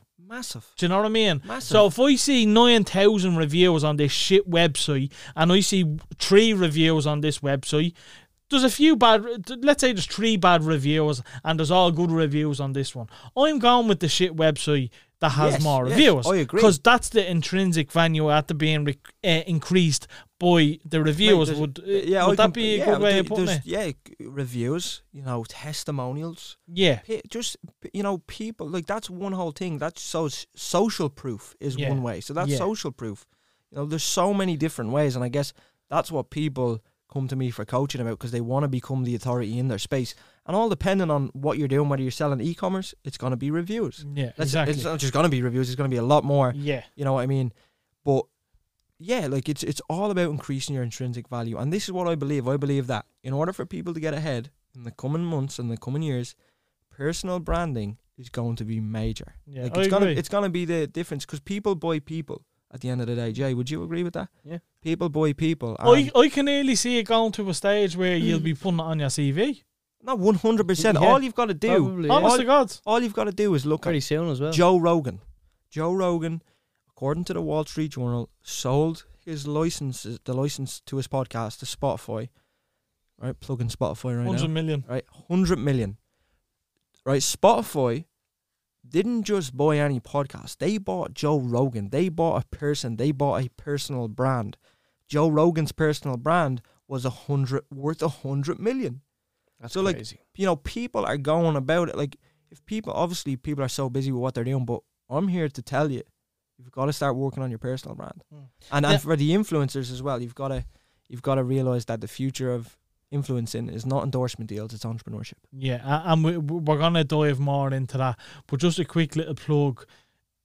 Obviously, having a good website and a nice website helps out. Hit your boy up if you need that. Listen, 100%, because even with what we do with Ecom and Chill, we mainly do not so much websites, but online stores. Yeah. Because we build these brands. But are you building them off Shopify, I'm assuming? Yeah. But man, you've got to have, like, in today's day and age, how competitive like e-commerce is.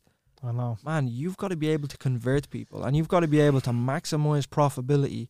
Like, if you want to make money online, you've got to be optimized. So you've got to have a good website. It's got to have clear call to actions. It's got to have a purpose, not just there to look fancy. It's got to, like, you're SEO. Yeah, you're competing. You're competing with a lot of people. So that's super important. Without that, you're gonna have, like, your personal brand and everything can be great, but if you don't have a website, how are people gonna take the action? Where are they gonna go? That's what I mean. So it's like two ways, as I said, Jay. It's like you've got this and then you've got the process. You can have a great brand, but if you don't have a sales process, if you don't have a sales funnel, listen, mate, you're not going to get any money. Exactly. You're not going to get any money. You could have a shop or something. Where you know what I'm saying, though? Yeah. You're talking there about your competitors, and, you know, there's a lot of them. How much attention do you pay to your competition? My competition? You're speaking about competitors in terms of, like, e-coms and stuff, and there's a lot of them out there or whatever. Like, they wouldn't be his competition necessarily, because that's what. So Callum actually builds these for people. So yes. So let's say you have 100k followers. Yeah. So your competitors are going to be the other star. It's not going to be him. Because he's building the store for people. That's what I'm saying. Does he not have them competitors as well? Like, is there not someone else out there doing that? Like, that's what I'm asking. Like, this is what is very unique about what I do. Mm-hmm. There is nobody right now. Doing this. I am the only person, me and my business partner, Ecom and Chill, are the only business that specifically takes an influencer, gets their mindset right, because that's a massive part of it, and turns them into a CEO and give them complete ownership of what they sell. And we do that by helping them build an ecom brand, right? Yeah. We take care of product design. We manage the logistics and the supply chain, right? We build the store infrastructure, right? We get the product. We bring it to life. We manage the business for you. We dispatch all the orders, okay? I'm following. And you literally don't have to do anything else. You don't lift a finger. You just make important decisions based around the business. We take a percentage of the business, small percentage, for managing it, which is only fair. You know, you're super busy doing what you're doing. Maybe you don't know much about e-commerce or marketing as an influencer. So our service fee is a percentage. We'll manage the whole business. Just give us a little percent. Yeah. And that's a fair deal. But that's mad. So like the fact that you're the only one doing that, like there's people out there who build e-commerce stores. There's people out there who do all that, who sell products online. But we're the only agency that takes influencers from where they are, from sponsorship to ownership. There's nobody doing it. Nobody. Yeah. So basically, instead of you selling my product for me, so here's a tub of shampoo. Instead of you doing that to me, well, you don't need it anymore. He's creating your shampoo for you to sell yourself. Yeah. Like we're literally, whatever our product, and it's not just any product, it's all got to do with what actually resonates with your audience. So at the end of the day, Jay, you know, people don't care about you. They only care about what you can do for them. And that's a harsh thing for people to realize, but people don't care about what you can do. They only care about what you can do for them. I remember when I realized this, if anyone's listening, remember that, right? People genuinely, they've got problems of their own and they only care about what you can do for them. And when you realize that it's not about what you want, it's about what they want, right? Because you could have a savage idea in your head, Jay, but if your followers, which is what we're leveraging here to get these brands up and running, because you've got to have let's say 100,000 followers, you know, we're leveraging your audience. So you could want to sell headphones. I'm just looking at you now. He's got headphones on. He's not selling them. I only put them on his head. But let's say me bollocks. You could want to sell headphones, but let's say all your audience, you know, let's say you're a yoga teacher and they love doing yoga. Maybe we'd be better off selling yoga mats. Yeah. So it's not about what you want, it's about what they want. So that's super important. And you help them identify. Yeah. Because there could be anyone. There could be anyone. There could be just someone who has a big following. Man, yeah. We, to be honest, I will not work with, like, I've turned down so many clients because, like, they won't. Number one is because they've got a damaged audience. They've just promoted too many products that people aren't going to buy from them anymore. And then number two is that they don't really have anything kind of good ideas. It's not really about having a good idea. And I said this before. Can you not have an influence and say, well, I can, but this is the process that I would go through. Yeah, go through the process. So first of all, what I look for is business, and this is for anybody listening as well. It's not about having a great idea. Business isn't about having a great idea. People say to me all the time, Callum, I need a good idea. Well, you know, can you point me in the right direction? What you need to look for, because this is what business is in its simplest form. Business is about solving problems. People pay you to get rid of a problem. People pay to solve a problem. So you've got to, instead of looking for a good idea, look for a problem and create a solution. And again, I said this to Jay the other day. We had a bit of, not an argument, but he touched on it. I said, Elon Musk has a good quote. You get paid in proportion to the difficulties of problems that you solve. So the bigger the problem that you solve, the more money you're going to get paid. Jay had an interesting point. He said, oh, well, Elon Musk, he's not solving the biggest problems. No, Elon Musk is solving some big fucking problems like space and solar and electric cars. But Jay maybe took it up wrong that I was saying he's solving the greatest problems. I believe that the problems he solves are up there with he's doing like the biggest stuff in the world. But, you know, Jay had a point. He's not, like, there's other people out there who maybe aren't as known as Elon, who are doing massive stuff as Yeah, well. like there's people. I don't know whether Bill Gates is one of them. A lot of people are gonna fucking drill me because they think conspiracy, COVID, all this shit. But Bill Gates is basically trying to bring water to third world countries that don't have it and stuff. And I think that's more powerful than what Elon's doing. I'm a big Elon fan. Love Elon Musk. Yeah, he's great.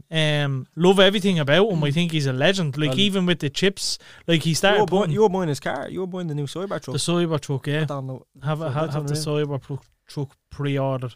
Probably won't come out for 2 years, which will help me because it'll take me longer to save. But I'm a huge fan. My friend, just quickly off topic, my friend actually rented a Tesla on Friday night, and we were spinning around all day, yeah. And we were playing like the games on the screen and all those car games. And when you steer the wheel in the car, the game actually corresponds. Oh, it was gas. And we were about 20 minutes trying to figure out how to charge the fucking thing because we went to a ESB charger rather than a Tesla's charger. There was loads of fucking shit. With regards to the process though, so business is about, in its fundamentals, is about solving a problem.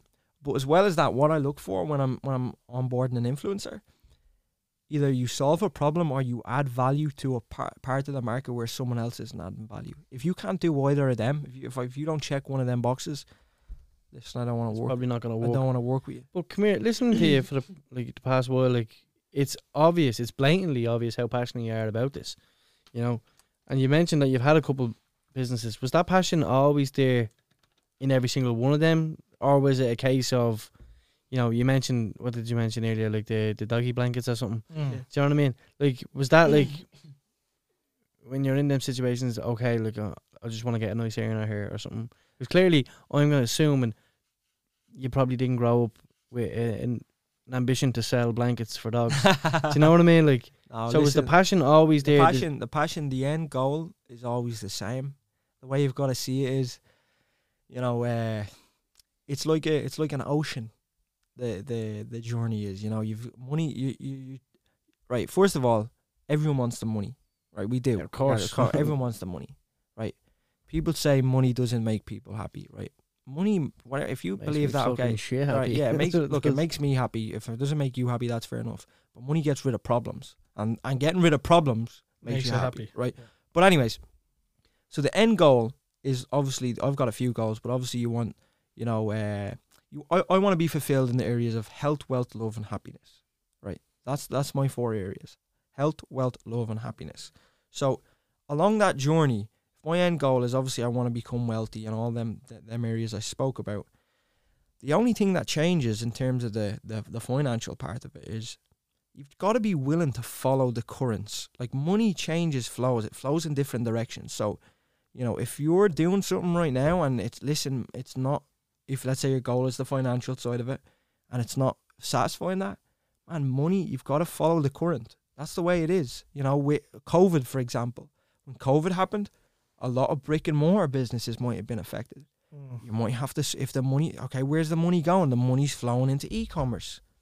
You know, where's the money flowing? Amazon stocks. You know what I mean? You got to look at where's the money flowing, and you've got to listen, man. You've got to follow the money. You've got to be willing to change.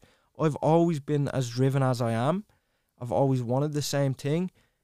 My passion gets stronger the more I learn. And the funny thing is, it feels like the more I learn, the more I realize how much I don't know. It's crazy, man. The whole journey is just it's a crazy one. But it's not all about the money. It's definitely fulfilling the areas for me of health, wealth, love, and happiness. Yeah, we can't even follow that up with a question, but like, just listen to it. It's inspiring in a sense. You know what I mean? Because like you were saying earlier, you know, you're in your 30s, I'm approaching 30, and yet like it took a while for the penny to drop in order for me to find that drive and that inspiration. And sometimes it's not in a field where like my mom wanted me to do business when I was a kid. I didn't want anything got to do with business. Yeah. I never cared for it. Because I think as a kid you see it as kind of work, don't you? Yeah. You don't see business as like, oh, I'm gonna earn loads of money. Like, but I suppose I always saw accountant. Can I say as well, because I just want to make sure people don't catch me wrong, because sometimes I can come across certain ways. Leaving the room when someone's talking to you. Listen. Yeah, you don't even want to know about what happened earlier. Listen. Yeah, we won't say, but I made a rookie mistake. But, you know, listen, it's not all about business. It's not all about, you know, doing what your mom and dad say. You've got to do what makes you happy. And I don't want, I'm not just because I'm trying to go do my own thing and then whatever. If someone's happy in a job, man, it's all about being happy. So if the 9 to 5, as people would call it, that people think, oh, you can't get rich in a 9 to 5. Number one, of course you can, right? People make serious money investing the money that they make from their career, right? You don't have to own a business to become wealthy. You can obviously go the investing route. But man, do what makes you happy, I think, is the most important message. And if that's starting a business, if that's finding the job you love, or, you know, having the relationship that you want, I think that's the most important thing. Yeah. Would you agree? And I think that whether it's relationship, I think that you've got it. Like the example when I left college that morning, going down, telling my ma, listen, ma, I'm not going back to college. That was me saying to myself, okay, I'm doing this. This is what I want to do. And the day after I did that, I've got goosebumps right now. The day after I done that, man, my life changed. My life changed. I swear to God, because I was like, I'm doing what I want to do. You know, go on, Jay, you're about to say something. I was just gonna. Am I wrong? Was that No. wrong? I think if you're doing what makes you happy, money just comes. I don't think. I agree with that. I think as long as you're happy doing something, the money will just follow. No, I'm not saying that has, like, I agree. You've got to do what makes you happy, because when the way I see it is, when things get hard and you're doing something that you don't like doing, right, it's going to be hard to keep doing it. And number two, here's another good one. You've got to be doing it for something bigger than yourself, because this is super important. Sometimes people give up on themselves, but I'll tell you what they won't give up on. They won't give up on their wife. They won't give up on their ma. They won't give up on their little brother, whatever it may be. You've got to be doing it for something greater than yourself, because when things get hard as well and you feel like giving up, you've got to think of the things that you won't give up on. Yeah. Like, sorry, no, go ahead. Jay, the reason why I mentioned that was because you said you got to do what makes you happy. There is some certain fields, I know the money will follow, but there is some certain fields, just in case someone doesn't take what you said literal, that if you go do that, money will not just automatically follow, because it's like, it could be some mad field that is not like financially like beneficial at all. So make sure that if you're going to do something, like, you know, make sure there is some sort of financial benefit. But off what you said as well, I don't want people taking us up wrong, because Jay, you said there briefly a second ago that, like, you're 28, I'm 30, you're 23, right? But I am now I'm 31, right? And man, you look about 20, 25. Oh, no, I'm all right, aren't I? I honestly thought that was too late for me to do and kind of decent. You know, a couple of me mates, they have their own gaffs, and they're in much better position than I was. Some of my friends that are younger than me are in a much better position than I am. But it's never too late, because now I'm in a position where I'm earning a lot more money than them now, and I can catch up with them real quick. And it's not always about either the financial side of it as well. No, it's not. This is where I'm coming. And I know, even from being you, Jay, or from talking to you all the time, like, you don't need loads of stuff, right? You love tech, I know that, right? Yeah. You get the best of the Apple stuff and whatever it may be whenever it comes out, right? But I know for a fact that, like, if you had an extra couple of million, like, man, your life isn't just fulfilled by the money side of it. I know that from just speaking to you all the time. There's a lot of other stuff in your life that is, like, obviously the money's important, but it's not the major. Yeah. No, so where I'm going with it all is, because you said it, I sound like a fucking car trying to start here. But the reason I wanted to say it, Jay, was because what you were saying. No, look, you're 23, and it's great that you're at that figuring your shit out now. Yeah, right? It is. Blessed. Really I'm blessed. Jay, you're 28 and I'm 31, right? I mentioned that I'm on. Now, I'm not on more money than probably everybody. I think I am, but that doesn't matter, right? My dad's bigger than your dad. Yeah, it's not that. That's not what I'm trying to do. What I'm trying to say is that it took me a lot longer to get to a job where financially I'm in a good position, but also I'm fucking happy doing what I do now. Yeah. And I'm 31 now and I'm only finding that. But the thing is, I will catch up with everyone that is doing better than me now because of the position I'm in. And that's So it's never too late. yeah. And I don't want to sound like I'm beating up my own trumpet there No, because completely. No, but it's good though. It is good because you saying that, like, that's something I can take from because I'm to the point where I'm still chasing that. yeah. You know what And I it mean? only happened to me last year, Jay. Yeah, like, and I don't have that. Do you know what I mean? Yeah, go ahead. I don't have that. You know what I mean? Like, and I want it, and I'm gonna keep going until I get it. You know, and I know which field I would prefer it to be in, but that doesn't mean there's not something else out there that I can be happy in and I can succeed in. Mm. You know what I mean? And like, it is like Callum touched on it there in terms of like the happiness and stuff and like, how you do it for others. Like, there was a point where I was like, right, I'll do this, like, these shit jobs. You know, I'll go to work and I'll leave back in bits or whatever, right? And I'll take my wage at the end of the week, and as long as there's money there and me maintenance for my daughter and stuff and all Everything's that's paid, looked after. when she comes up for the sleepover, there's money there for a pizza and some snacks and whatever we're gonna do or whatever, you know, the next day. I was like, well, I'm happy with that, but I was like, nah, I can't. It's not a good way of living. I want a nice house. I want a nice car. I want good things, and I'm gonna get them. I need to find that area. See, You know? I'm going to disagree with you, Jay. I don't think you want them things. I think you just want assurance. I don't think you care if you have a nice car. I just think you want reassurance that you're good and your daughter's good. You know, obviously, yes, everyone realistically wants a nice car, but that's not what matters to you. What matters to you right. is the Security. and everyone is driving for that. But you'll get it. Like, Jay, like I said, I'm 31. I'm only after figuring shit out now. Yeah. Like, this podcast comes back to what Callum said, right? I always wanted to do YouTube. YouTube, as you know, was where I started. Yeah. And I was thinking, why do I want to do YouTube? I wanted to do YouTube because I thought I could become something on YouTube.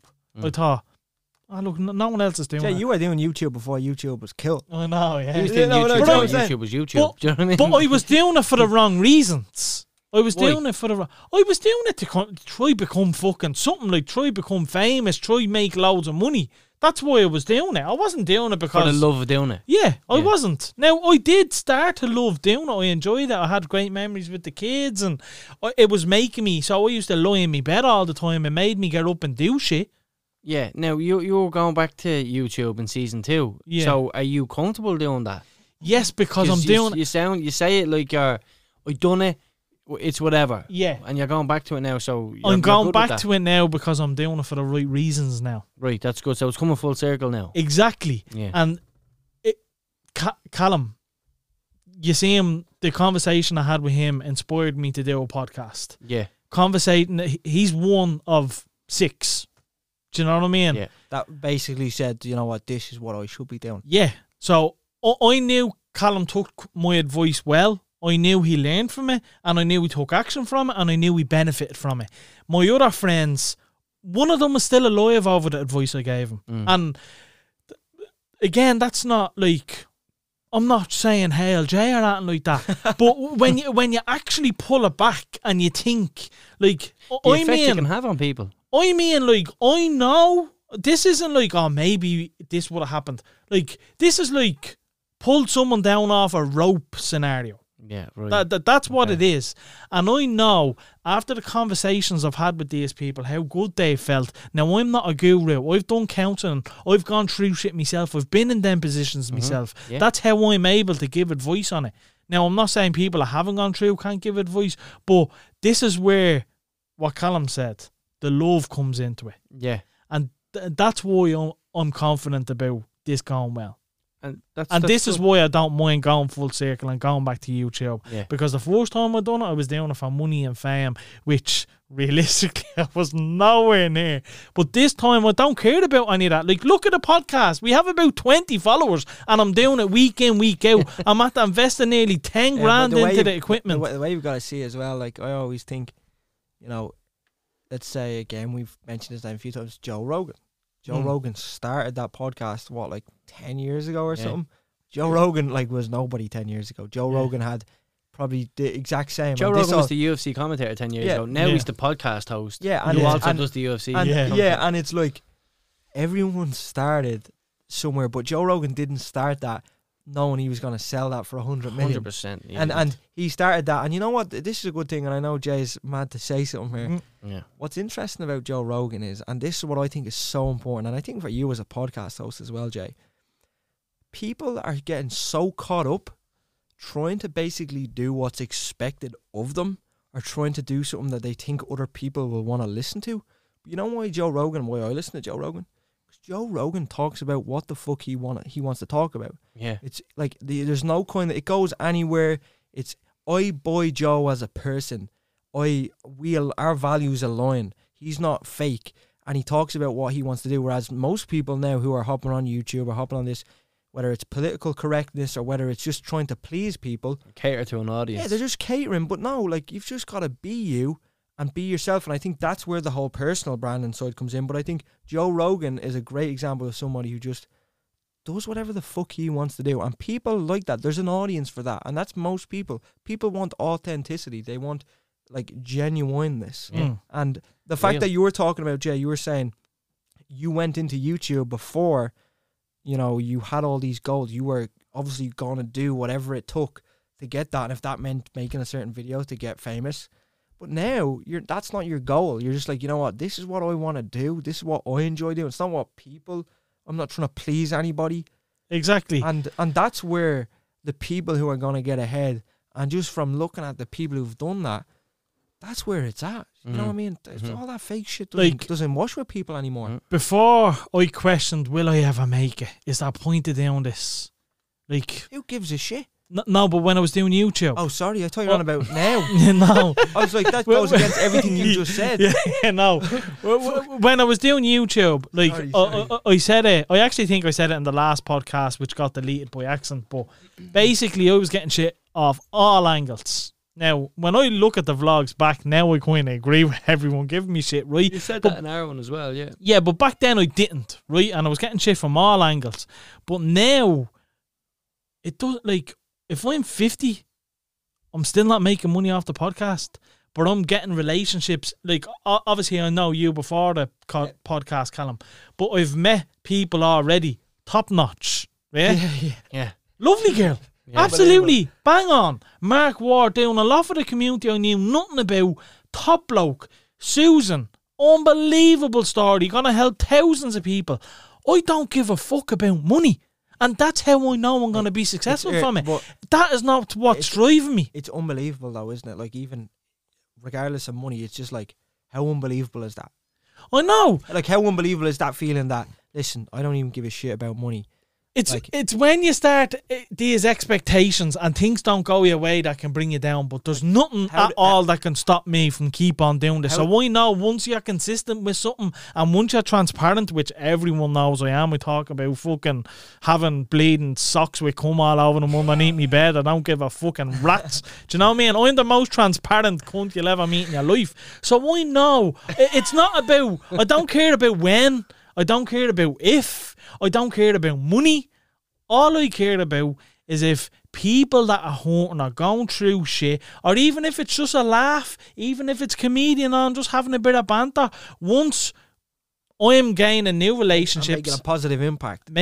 That's all I care about. We spoke about that a minute ago, like in terms of like overall happiness and stuff. You know, that's one thing that I'd look at. Like, see, so me and you have had discussions where you know this is what I want to do. Yeah. Right? And if I do this for the rest of my life and I don't get on, I don't like make money off it, like mad money or whatever, I'm fine with that because I know I'm doing something I'm happy with. Do you know what I mean? And I won't look at myself as a failure You know what I mean? I can still teach my daughter how to go after something she wants to do. Do you know what I mean? I think, was it you I said it to? I don't know if it was you I said it to, Jay, right? But what you need to do, right? If I haven't given you this advice already, this is the best bit of advice that I can't even remember where I got it from. Anything you do in your life from here on out, 2 questions to ask yourself. Does this benefit my daughter or does it not? Mm-hmm. And then you'll know your answer to absolutely everything. Yeah. Everything. Yeah. That's a good point. Is this podcast going to benefit my daughter? This particular one? Maybe not. Will the podcast in general? Yes. Will I tell you why? She's going to learn who her dad was. She's going to know that he had his morals straight. She's going to know what he stood for. Mm-hmm. If I die in a car crash tomorrow, when she grows up, she would have never knew her daddy. And now she does. Jeez, man, it's there. Like, that's unreal. Do you not understand what I'm saying? No, of course I do. So no matter what, just that's all you need to ask yourself. Does this benefit my daughter? Now look, you're at a party, you're offered cocaine, do it, don't do it. I'm not talking about them scenarios, you know what I mean? But in fairness, some people, that scenario it does come down to that scenario. Do you know what I mean? But that's the best advice. I can't even remember who. No one gave it to me. I heard it somewhere. But it's good. But it's gold. And that's the way I've been doing things from here on out. Does this benefit Tyler and Amelia? Or does it, like, am I putting something at risk? Or, like, do you know what I mean? But you do. It's because it's an automatic thing, Jay. Like, it's something that happens when you become a father. It's an automatic thing. Like, in terms of your morals and how you view things and your responsibilities. Like, before I had a kid, like I'd probably take 2-3 days off work a week. You're going for the other 2. Do you know what I mean? And not care. Yeah. And I'll take, like, I'll be down a shitload of money. Do you know what I mean? But it's whatever. There's money to me, man. Whatever. You know what I mean?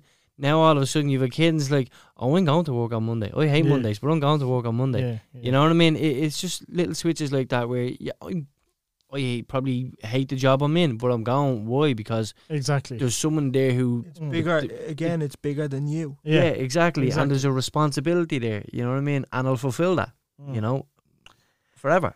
I want to try and just... I mean, we're tracking on here, but I'm happy to continue. I want to play a little... Well, not a little game, but I want to ask you something that you don't mind sharing. Callum, you might be a bit enclosed to this, but we'll ask it anyway. Since we were talking about... And I'm not tight for time, so I'm really enjoying this, so I want to keep rolling. You have a friend that's somewhere though, don't you? Yeah, he's off with it. If Waters is listening to this, he's off with some Tinder. Actually, I probably shouldn't be saying that. Because it wasn't Tinder. It was Bumble. No, because what if someone else he's like going and they're not going to be listening. He's gone to I don't know. Yeah, he needs new glass or something, doesn't he? He's going to look at artificial glass. I think he said. Boy, Astro. Found a place for it in the market. I just thought of this little thing as we were going on with the interview. Right. Go ahead. A business idea. Everyone has had them, whether we were kids or adults. We all had this thing. Oh, imagine if this existed. Or this would be a good business idea. I'm going to kick it off. I don't know whether this product exists, and I don't care if someone goes out and robs it now, if it's a good idea. But something I always thought about was, you know, the Lynx that has the ball on it. You know the roll-on Lynx? Yeah. Right? Poxy things, I never use them. I think it's disgusting. You're rolling sweat on the fucking used them ball. in school. No aerosols. That's what they used to say. Only roll on deodorant. Yeah, right? So, them. It comes with a lighter. One of them, right? Yeah. With butter inside it. To spread on your toast.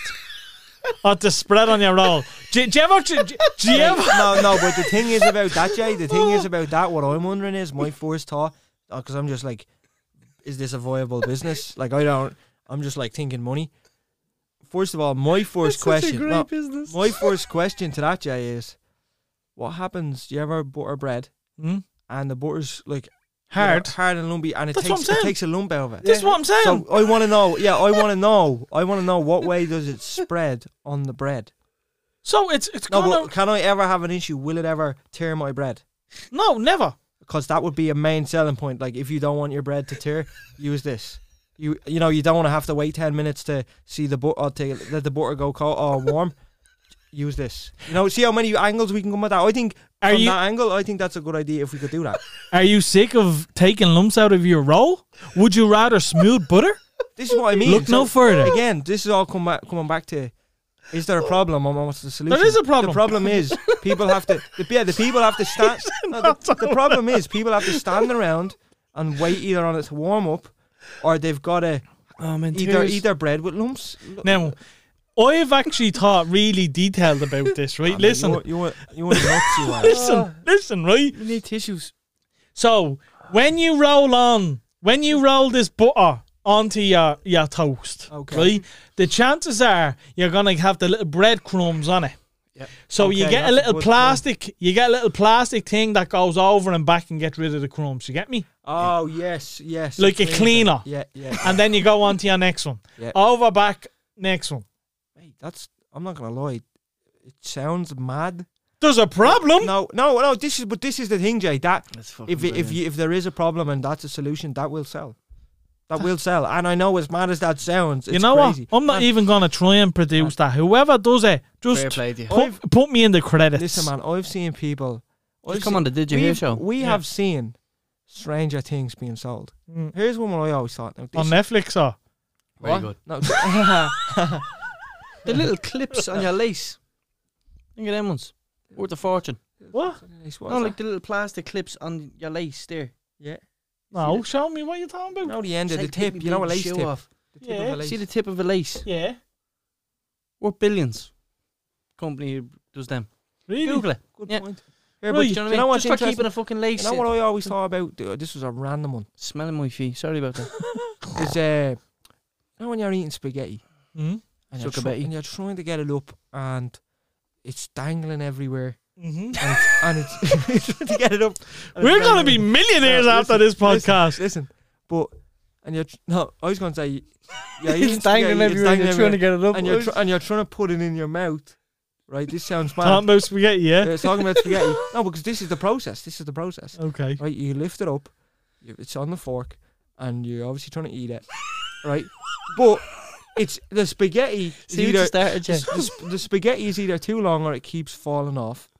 What if we had some sort of fork that when you picked it up, you could just cut it, and then you just have the fork load of it. You know what I mean? So it's Yeah. like pick it up, cut all this remainder off. That's what and then you scissors go. is for. But that's it. No, see, this is what happened. He's. I've seen a YouTube video of someone eating the spaghetti I seen that and yeah. cut it. and I've cutting seen it. it. Yeah, and I yeah, said, yeah. and that's what I was like. Oh my god, what if there was some sort of fork where you could do that and you don't have to hold the scissors? Lads, we're throwing out fucking bangers And then now. I tried to figure out. I was in my head. I was working out the blueprints in my head. How could I design a fork where I could snip this?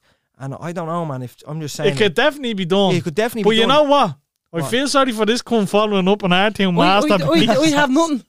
We've nothing though because Mate, like they're how the genius. fuck am I supposed to come up with a Lynx butter fucking roll on? Do you know what I mean? Did you that like has that? that has a little flip flap that cleans it. Do you know what I mean? And then a scissor fork. Do you know what I mean? That's a sex object. What? We can't compete. Oh, Do you know what I mean? stop. Oh, that was fucking And do you know what? The golden. last thing is, for the last 30 seconds, I sat here trying to think of something, and I can't. Because It's hard to think of something when you're still in the conversation a Yeah. little bit. You're still it is. listening, yeah. It is. You should have given me a heads up on that one, to be fair. So thank you for product, and we'll drop it in later on. No, it isn't. It is an interesting one, isn't it? Like, They're two whopper products. man, that shit sells. When You do we wouldn't start? believe. That's something that you would be scrolling on Facebook, and you know, like a Wish ad pops up, and it's like something crazy. Do you ever, what's the weirdest Wish ad you've ever been hit with? I got hit with a coffin one day. In the head, like. No, I was scrolling through. Smack of a coffin. I was scrolling through Wish, and you know, you got Facebook carousel, and it's like loads of different Yeah, things. yeah. There was a coffin. I always Man, find the that's- one that's weird. Did you ever fucked up. see the like little cocksock thing that they have? It doesn't even reach around. I They're always- full arse. I It's just always get sex toys. Do you? Yeah, because I bought something. I think I bought fucking. I bought a load of mad bleeding chains and whips and all when I was with my ex. Look at, now, there's one thing about all this recommended stuff, and I'm just showing Jay something on my phone. Jay, this popped up on my Amazon the other day, and there was no like back end searches to this. Like there was nothing.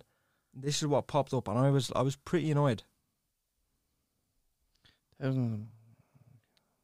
Looking at that, Oh shit! that's not good. What is it? Holy no, that's very That's not good. Show man. me. Jussie Smollett. What am I looking at? Just read it. Which one? Just read. There's only a few things on the screen. Look after his name. Yeah, what am I looking at? Jay, it Like- says recommended for you. What? You're on a different page, are you? No, look down beside his name. Oh, right. Yeah, recommended for you. You're allowed to say it. Yeah, they recommended me a rope. In the shape of a, No. what's it called? A noose? Or what's it called? What It are they literally called? looks like something. Yeah. Like, everyone knows what that means. Yeah. They Yeah. recommend like that. Honestly, I don't think that stuff needs to be sorted, man. That's fucked up. Yeah. No, They that's... recommended me a rope. No, I think that's fucked up because what if someone was on the edge? What if someone was... Boys, honestly, what if someone was on the edge?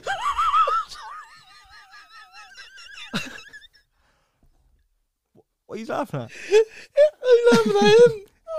What if someone was on the edge and Amazon, for anyone who couldn't see that photo, it was basically a rope in the shape of the ones that basically symbolise someone doing something bad. Yeah, no.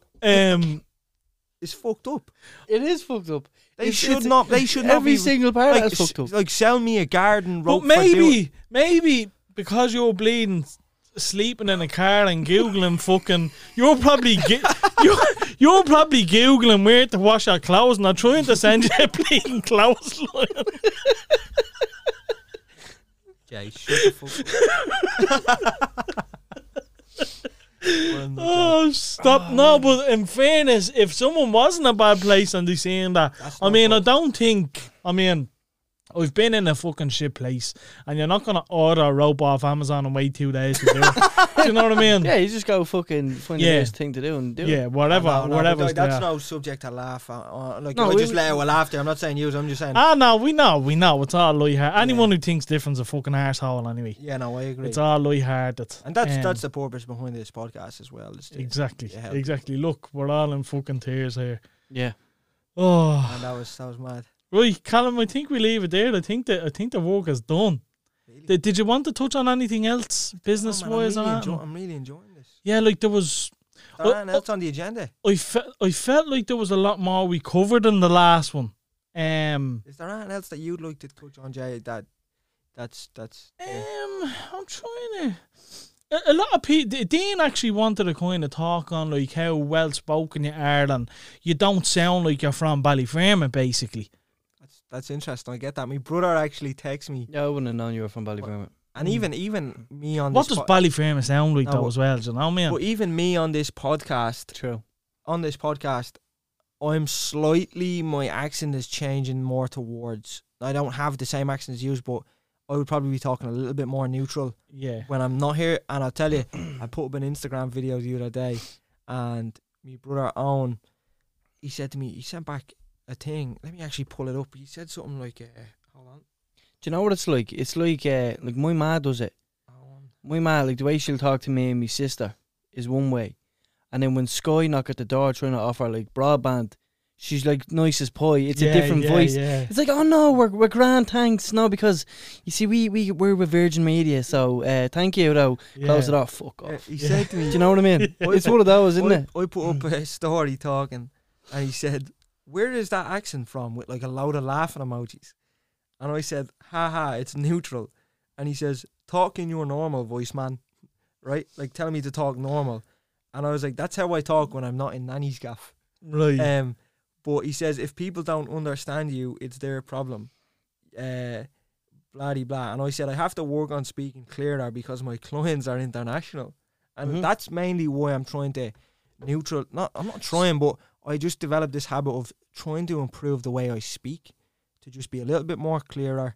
So Well, you say, yeah, I'll be honest, you sound fucking very same the first time I met you.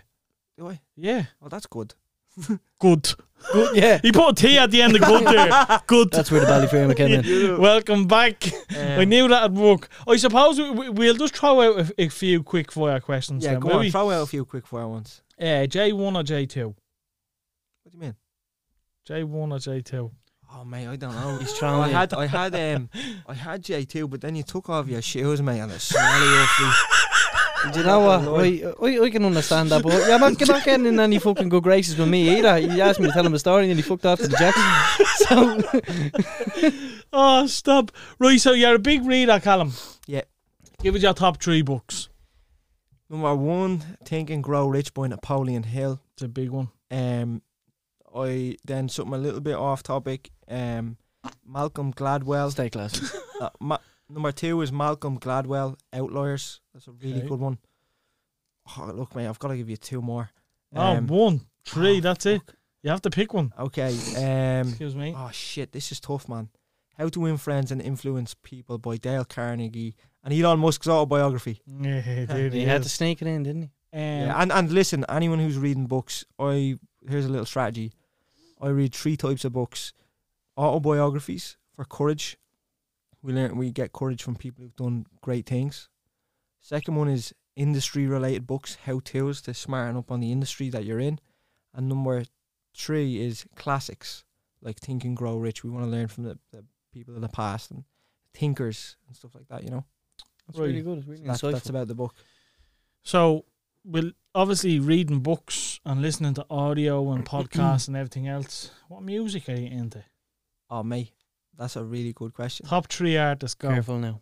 Top 3 artists? Can I just give genres? Because the artist is very hard. No, that's too easy. No, but genres. No, I won't. It's about 3 good genres. I'll give you some songs that it ranges from. My playlist ranges from anything from, 1970s classic rock, Fortunate Son, fucking Jimi Hendrix, the Rolling Stones, all that type of stuff. As far as old school hip hop, like 80s and 60s classics, like I don't really listen to much modern, much like stuff in the charts, other than the odd, like Bieber's new album, like is banger. Of course, user in agreement. Kind of stuff like that, but it's a lot of like older stuff. Okay, but we'll let you away with that. Right, and last but not least, top 3 movies of all time. Oh my God. According to Callum Roach. Man, that is a good question. I hate when people put me on the spot. Has to be The Wolf of Wall Street in there somewhere. I like The Wolf of Wall Street. I met him before, by the way. Absolute crazy guy. Jordan Belfort, yeah. I thought you were talking about Leonardo DiCaprio. That's a game changer, that one, isn't it? Yeah. I like the ones that stick to my head straight away is I like Stand By Me. Great film. Love that one. That's a classic. Geez, Jay, that's a hard one, man. That's a hard one. I like. Do you have a genre like? I like. I'm pretty open minded, man. I can't give you 3 because that's a hard question. I've got loads. Give me one more. All right. Stand By Me. Back to the Future. Right. So what? Yeah. Never seen it. And you were asking me J1 or J2. Mate, you're not even in the question. Are you for real? You've never seen Back to the Future? No. Bud. And you know what? I don't think you'd appreciate it as much now as what you would have back in the day. I like. I watched them about 4 years ago all over again. Yeah. Yeah, and I did. I like McGregor's documentary on the movie The Notorious. I really like that. I have a lot of respect for Conor McGregor, and regardless of what he does now, I know people are judgmental. Man, the way he said what he was gonna do, my name is Conor McGregor. I'm a mixed martial artist with a record of 3-0. I remember that. That sticks in my head. Like, I will be where I want to be, and then it just bam, he done it, and I've goosebumps now, boys. It's insane. Going back to Jay's story, actually, we never mentioned. You can tell it. Go on. Jay, in his interview, his very first interview, Conor kept on referring to himself as the champion, and Jay didn't want to basically. Jay didn't want to talk to him like he was the champion because he didn't earn it. So Jay basically said, "When is the belt gonna be put around Conor McGregor's waist?" And he said 2015. Did he say that? It actually happened. He says the end of 2015 I will be the champion. And December 2015. Keep in mind he just got injured in that fight against Max Holloway in August of 2013. So he has a long injury. He comes back and he fights Diego Brandao. And then he fights Dustin Poirier in Las Vegas. Then he fights Chad Mendes. And then in the summer of 2015. And then December 2015, he knocks out Jose Aldo. He has that. But he called it, like the way you were saying it, like the way you were talking about it, he called it. No, it's insane. So that would be one I love. I've got too many. I can't name all the movies, but if we were to end this, and I could use this platform to put out a message, because, you know, again, we're here to make a positive impact on people. My, obviously, expertise is sales and marketing. If there's, or even just, you know, young entrepreneurship or anyone who's just trying to get a business off the ground, and you've just got to keep pushing. You've got to, you know, I remember I used to do shit like, I used to look at what everyone else was doing and I used to do the opposite. If everyone was going to sleep, I'd be like, I'm going to stay awake. Just keep pushing, figure out what can you do today that'll move the needle tomorrow, and just recognize that when something bad happens, that's another mistake that you are not going to make again. And you've got to keep going, and just the more you do that, the more you'll realize that it's not a matter of if this is going to happen, it's a matter of when. And consistency, like, you know, that you just got to keep consistent. And the way you've got to view it is, you should go Google a compound interest graph. Go look at what the power of compounding looks like. And it's a very flat curve for a long time. Then all of a sudden it goes exponential. And that's what you've got to realize, is that this should be very flat for a while. And then it will just it'll start a snowball effect. And once you get one bit of momentum, it goes and it keeps going. And you've just got to roll with it. And expect bad things to happen along the way. Pretty fucking insightful, isn't it? Like, I don't know. That's just what I thought. It is. No, I've taken an awful lot from this today. It's been very enjoyable to listen to you. Yeah, and I just want to apologise as well. You've apologised about 15 times now, to be fair. I know, but don't even worry about it. No, but you know, sorry, I interrupted you. No, it's good. No, but it's been, like, it's inspiring. Like, and again, touching on your 23 years of age, you know what I mean? How well spoken, your mindset. Your mindset seems bulletproof. You seem like you're set in your ways about what you want in life, and you're not going to stop until you get it. So fair play to you, man, and I wish you all the best. And I whatever it is with both of you guys, I'm guessing whatever it is, we can all benefit each other, cross paths, and this won't be the last time. Yeah, for sure. I definitely won't. We'll get you in again. Yeah, season 2 when we can get the cameras up. We get the cameras and all in. We get all the bells and whistles in. See Jay's beautiful feet. No, they're gonna stay. We're gonna clean them now. Well, listen, Calvin, nice one for coming in. Appreciate it. I'm glad, and you didn't call me Calvin. No. Well did I do it at all? Did I? No, you didn't. No, I was waiting. Bam. I do appreciate it, mate. Honestly, I'm glad that I'm here. And Jay, like, honestly, man, I was glad to you know what I mean, be here with you as well. Yeah, at least he showed up, yeah. He's just trying to cause a diversion with no, me. No, honestly. I just think it was a little bit disrespectful to Callum, being honest with you. I think they should have showed a bit more respect, and Callum's after coming all the way down from Eden Derry. And fair enough, they have their reasons, but, you know, look, the least we say about that. It is what it is. But no, Jay, I was glad to. It was good to meet you. Yeah, I was glad to meet you. Fair play, man. No worries, man. And lads, yeah, we'll chat soon. Right. 100%. Take it easy, brother.